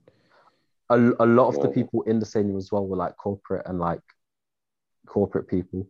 The amount of actual fans in there was very low in comparison to the size of the stadium. Yeah, and imagine there were fans allowed. Yeah, that would have been embarrassing. Imagine watching that, bro. You're watching a final, you're expecting a tight game, and you're just getting spanked. You know what I'm saying? There's nothing I can say to that one, bro. So, it was a long day for you like that day. Embarrassing. Yeah. But I agree with you, they've created a new European competition just for Arsenal, the conference, third tier. I said just for Arsenal, you know. Just for Arsenal, bro. You never know. You might actually win that one. Liverpool could be there too. Who knows? We'll meet you there in the finals. We'll meet you there. But I think you man are right though. I think if you was to put kind of Villarreal because of the history Emery has with Europa League, and probably United probably look the two closest if you was to put money on. Mm. I mean, Roma could do something. They're half a decent side. I'm not sure, man. Nah. I think I'll be honest, I think Arsenal Ajax have a better chance than Roma. If you ask me. Same. Yeah. No, I hear that. But that brings us over to the next part of the podcast, and I believe Dre has some questions specifically designed for our guest. Special, you know. Yeah, I've got some good questions still. Okay, that's a good one. For this segment, this week we are going to be bringing back the player comparisons. Ooh. Yeah. Yes. And so this week I've tried to cater it to Chelsea as much as I can. Yeah. So there's going to be a lot of Chelsea players, could be other Chelsea related questions, stuff like that. I've got a few. So let's just run through them. Let's get into it. And see where this goes. So first one, Saka or Pulisic? Big questions. Big questions. You know what? He was probably paying attention to what we were talking about today because I mentioned both of them. Yeah, 100%. Oh, that's a tough one still. What are we saying? Because obviously this year, like if we're talking about performance for this year, obviously Saka, and then last year I would have put Pulisic. But are we just talking about this season or overall? Overall as a player. Overall, because I think that makes it easier. Because they obviously Pulisic is a little bit older, but they're both quite young players with high potential. Yeah, I would obviously like to say both, but let me just go with my Chelsea bias a bit and say Pulisic. I'll go Saka. I think objectively, Pulisic over his career, like he's been that long, but I feel like there's been more hype around him. I feel like there's been more international onlookers and there's been a lot more interest in his development from other clubs. And I feel like when you look at him, he looks like a winger that can really progress into a world-class player. Whereas with Arsenal, what hurts Saka, in my opinion, is that you lot have gotten him to play in so many different positions that I feel like he's very talented at carrying the ball and is talented at seeing a pass and he can defend. But where he shines is in his versatility. Whereas, is he really good or does he excel in one area above most others? I wouldn't say so. For someone like Arsenal, it's really good to have a versatile player. But like, if we was to say on the international stage, the reason why someone like Saka might not get into the England squad is because you can pick like 3 left backs and then 3 wingers and then 3 centre mids. You don't necessarily need to bring Saka. What's your answer? Would you not say when Saka was playing kind of predominantly right wing for the first half of the season, where he was getting, that's when Saka was best performing. When Saka was literally carrying Arsenal when he was being played right wing game after game. So I think Saka that is arguably maybe because even when he was playing left back or right back, he was always a winger. He was just kind of forced into those positions due to injuries and whatnot. But I feel like when he was playing right wing and he was playing there game after game, he was heads and like, what's the saying? Is it heads and shoulders over? Yeah, above pretty much every other Arsenal player. So I do feel like he's not just a versatile player. Personally, I think he is versatile, but he can also play really effectively in his position as well. Fair enough. No, I do agree. I do think that right wing is his best position, and he's been playing there very well. It's just also, is it that he's been playing well, or is it that he's just he's playing better than everyone else in that Arsenal squad? And I'm not saying that that's my opinion. I'm just kind of throwing that out there in the air, sort of thing. What's your answer? I wouldn't. Between. Yeah, go on. No, yeah, give your answer. Oh, sorry. I will say Pulisic.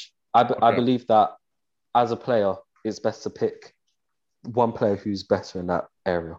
Calm. All right. So Pulisic wins that one. We're going to move on because we got quite a few to get through. We have Carvalho, so the centre back for Chelsea, or Sol Campbell?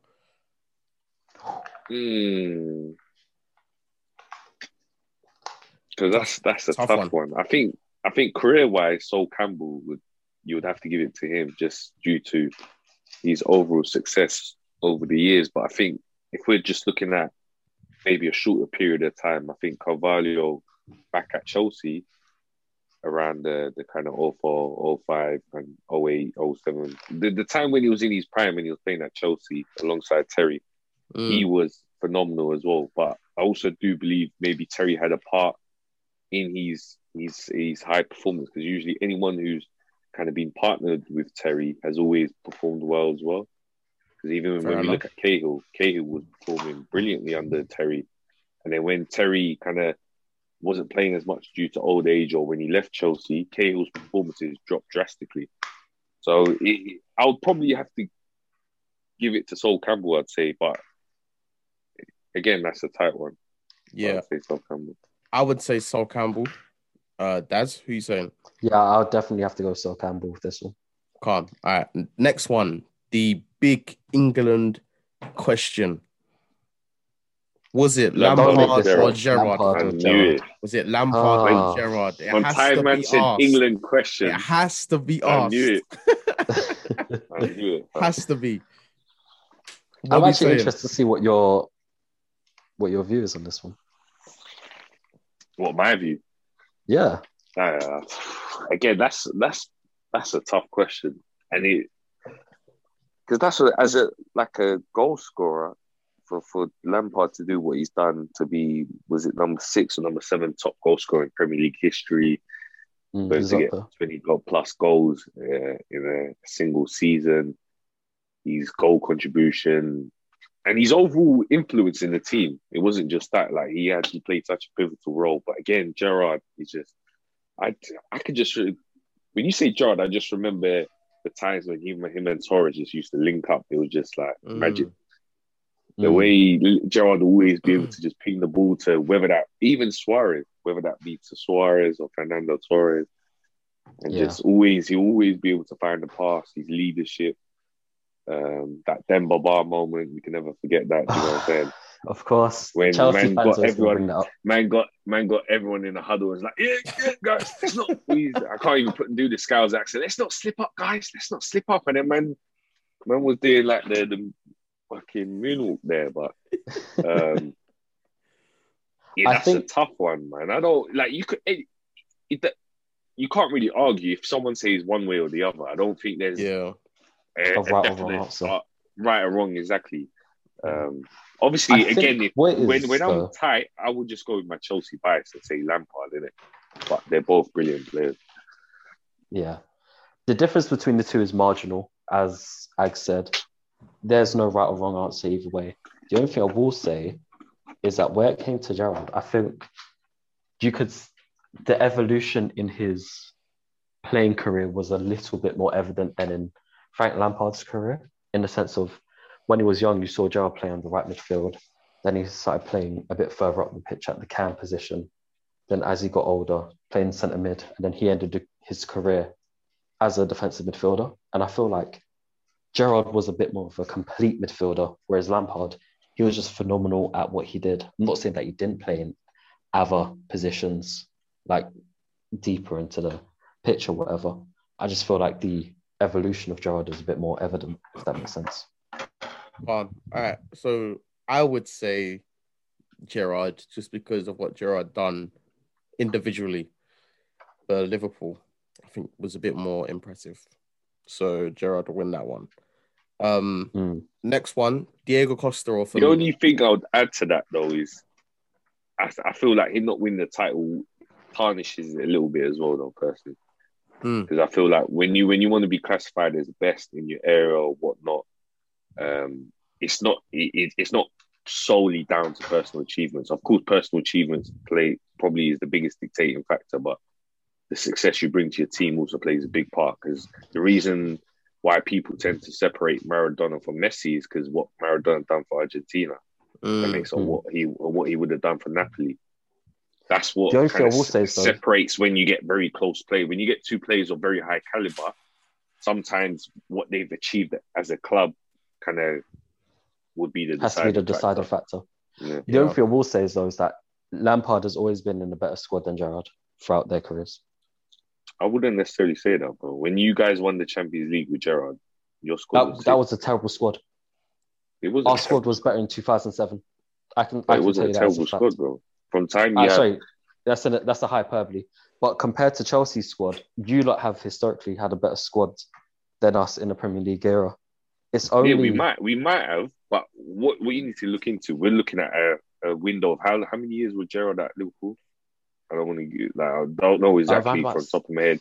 Around about 14 to 16 years, I think. Okay, so in 14 to 16 years, that's what I'm saying. If you look at the ratio, he hasn't even won it once.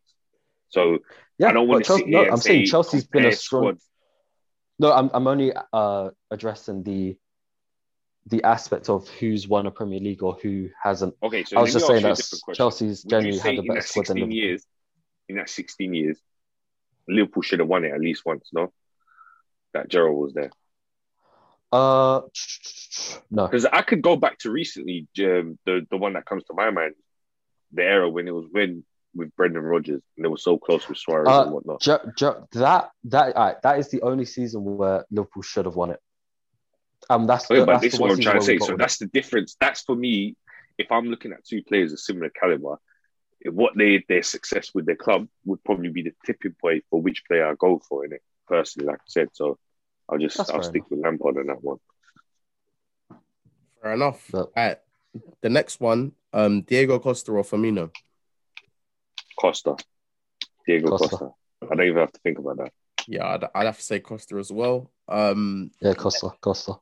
Next one, Alonso. The only thing I want to add on the Costa is just his goal ratio at Chelsea was crazy. Like he was literally getting just under 1 to 2. Like one goal every two games, just under that. So great, it was mad. And the two seasons he won the title, he missed about a third of the season, and he still got about 20 goals. It just goes to show how influential it was. They're two different types of players. Yeah, they are. So it's a bit hard to compare because what Firmino's role, he enabled Salah and Mane to reach the amount of goals that they've got. And I can't remember what guest star we had, but stats aren't always everything because there's been so many world-class players that statistically just doesn't match up. One of your legends is a perfect example of it, Didier Drogba. Probably, I'll say, top 5 strikers that the Premier League's ever seen. Statistically, he doesn't stand up in the top 5. But if for people that know and watch football, they know that Didier Drogba was so influential to the way you play. Yeah, 100. Yeah, and the same thing is true. Firmino, without Firmino, Salah wouldn't have got his 32 goals in a league or been Golden Boot winner. So that's not for me to say that Firmino is better than Diego Costa, two different players, but I have to give him his credit. No, that's 100% true. The only thing I would add on the Firmino, I'm not saying he should be getting numbers, the Costa numbers, for example, because like you said, the role he has in the Liverpool side is completely different to Costa's role in Chelsea.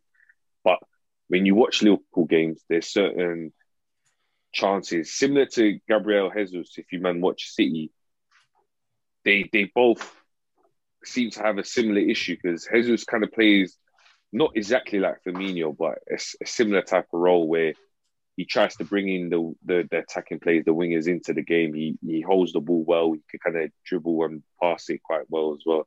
But the end product is quite poor. They do tend to miss quite a lot of opportunities. So even though I'm not saying Firmino should be scoring 20, 25 goals, but I do believe he should definitely, even if we want to be more specific this year, should have scored a lot more goals than what he has. Because if you look at the opportunities he's missed, you can't blame that on anyone else but themselves. Firmino's, I like Firmino. I think Firmino is a good player. I like him, but I don't think as impact. If we're talking about impact to the squad, I think Costa, especially in the 2 title seasons, was definitely more.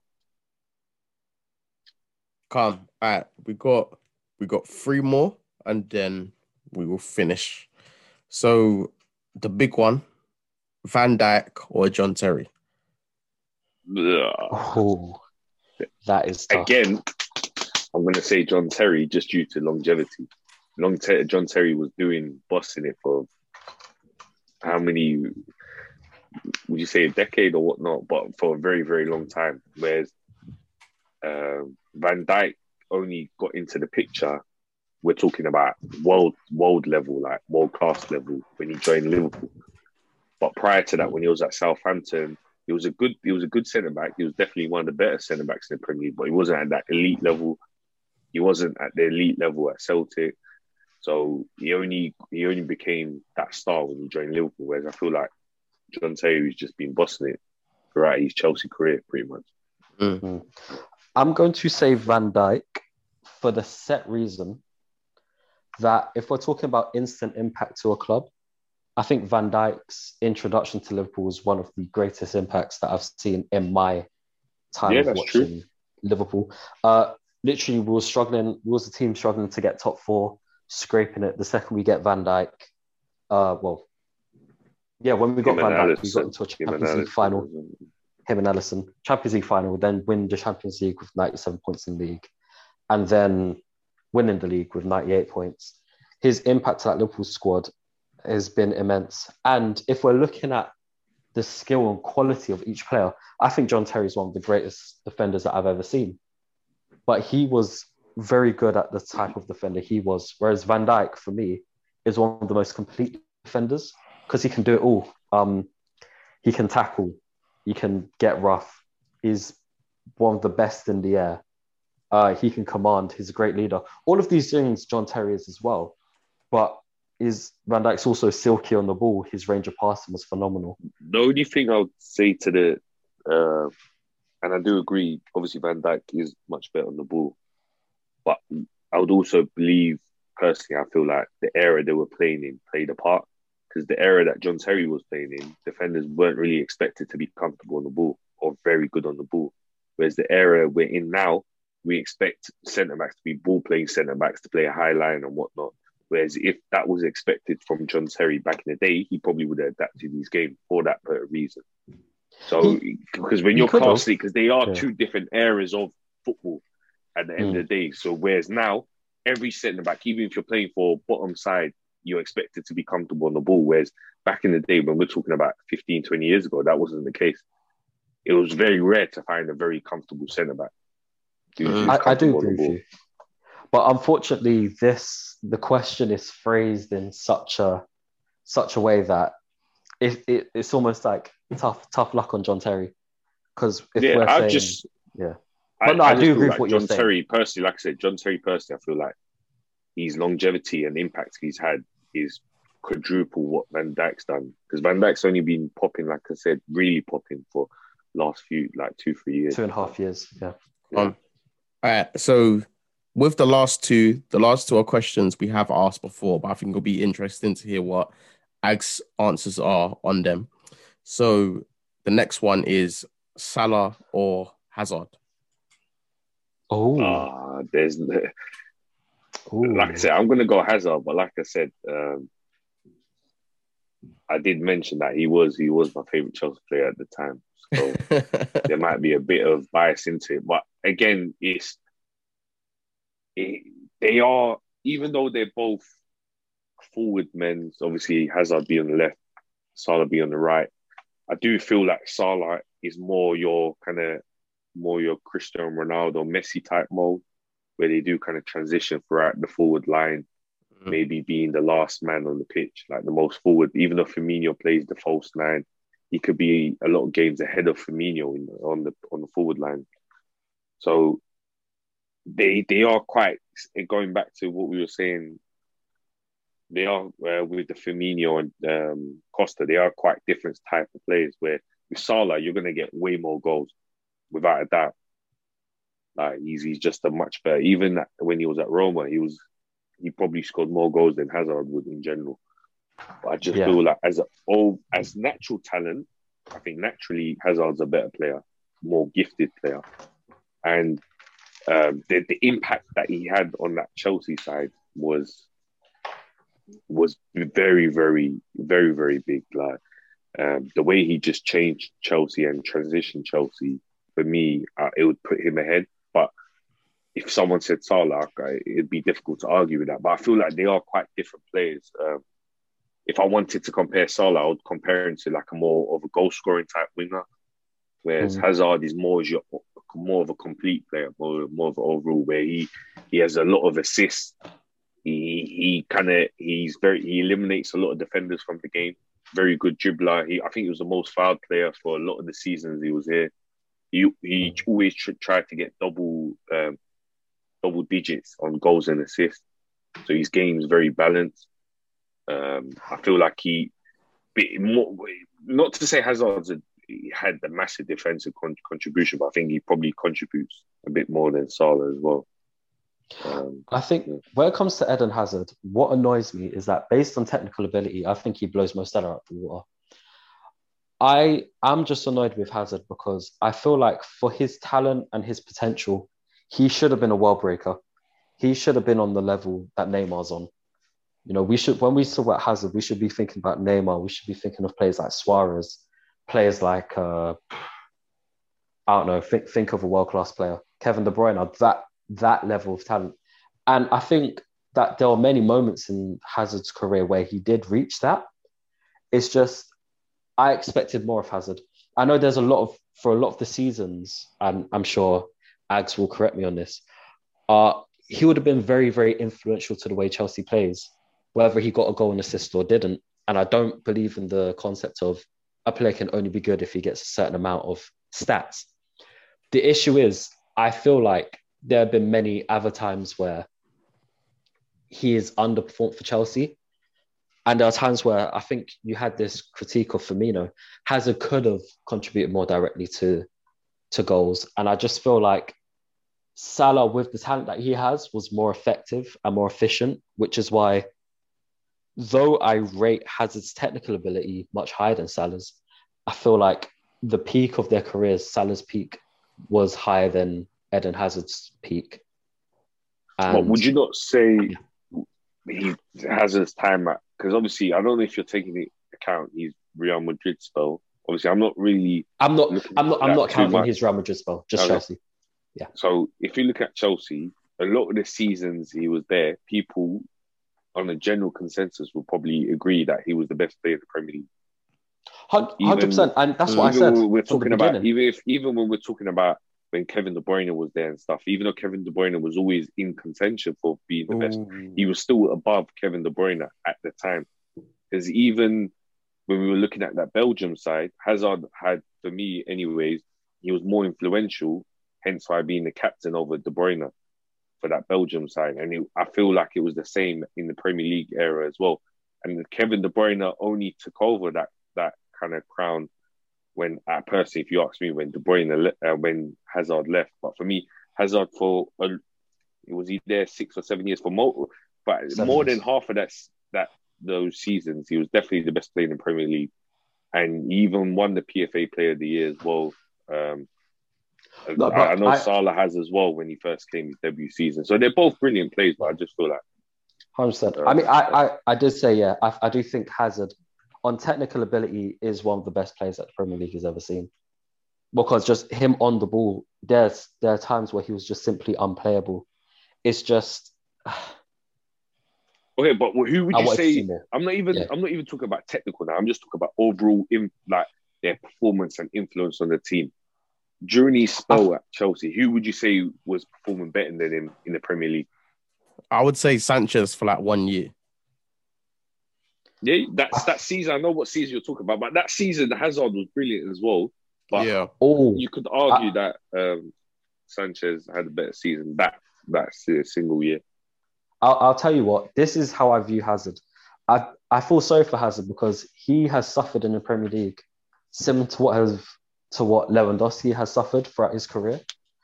If you look at Lewandowski's career, you'll say he's probably always been in the top 5 best strikers in the world, right? Yeah. But it's like, it almost felt like for like 2 years, this striker was just a little bit better than him. And then for the next 2 years, a different striker was just a little bit better than him, which caused him to never, ever, or very rarely be the best striker in the world at one specific time. Lewandowski should have won the Ballon d'Or last year, but I'm just talking in general. I feel like if you're looking at Hazard over the 7 years, you would say for the longevity and for what he's shown, he's probably been top 5 performers in the Premier League era. It's just there's been a lot of years where there's just been one person better than him or another person that's just... No, but that's what I'm trying to say. In that 6 to 7 years, who would you have said? So obviously, Dre said that Sanchez, there was a season where Sanchez was, which is understandable. Like I said, Sanchez was brilliant that year as well. I think... But who else comes to mind then? Aguero at one stage, Harry Kane at one stage, as in just players or just simply wingers.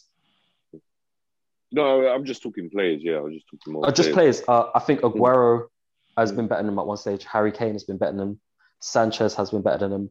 Okay, so over that 6 years, let me ask another question then. Over those 6 years, what's the one player so during the time that Hazard was there, what's the one player that you choose from the Premier League to say, look, like, for me, this guy was the best player over that 6-year period in the Premier League? Actually, no, I'll agree with you here. I'll say Hazard on the set of, he was just fantastic. That's why I'm trying to get over that 6-year period. Obviously, there was highs and lows, but if you look at overall, I don't think there was a player that performed better than Hazard over those 6 to 7 years. This is why I kind of stated that. Hazard. I just feel like the peak of Salah is higher than the peak of Hazard. That's all. Yeah, fair enough. Yeah, his peak season at Liverpool was amazing. So. Fair enough, man. Well, I guess we'll end it there. Cool. Yeah. So how much am I getting paid, Daz, then? Is there a bank transfer thing outside? Oh. When Dre pays me... overtime as well. When Dre pays, what are you talking about, fam? When Dre pays me, you'll get your cut, fam. Okay. I'm expecting that in 3 to 5 working days, yeah? 100%. I would say 3 to 5 working years. Nah, man, don't give up in it. As long as you man keep on going, I feel like there's someone's always going to notice it. And with some people, it could be relatively soon. With some people, it's a long-term project, if that makes sense. 100%. It could take 3 to 5 years before it starts blowing up, man. There's a lot of examples of that. There's some people that you call overnight success, and some people that just have to kind of grind to get to that level. Exactly. No, 100%. Thanks for the support. But thank you, love everyone, for having me on. Yeah, thank you, everyone, for listening. Thank you for our guest staff for coming on, and we hope you all have a great evening. Yeah, thank you, guys. Yeah, man. Everyone enjoyed their evening as well. And like I said, I just want to end it off with saying Liverpool and Arsenal are shit. Chelsea's the best. Yeah, I had to put that in there.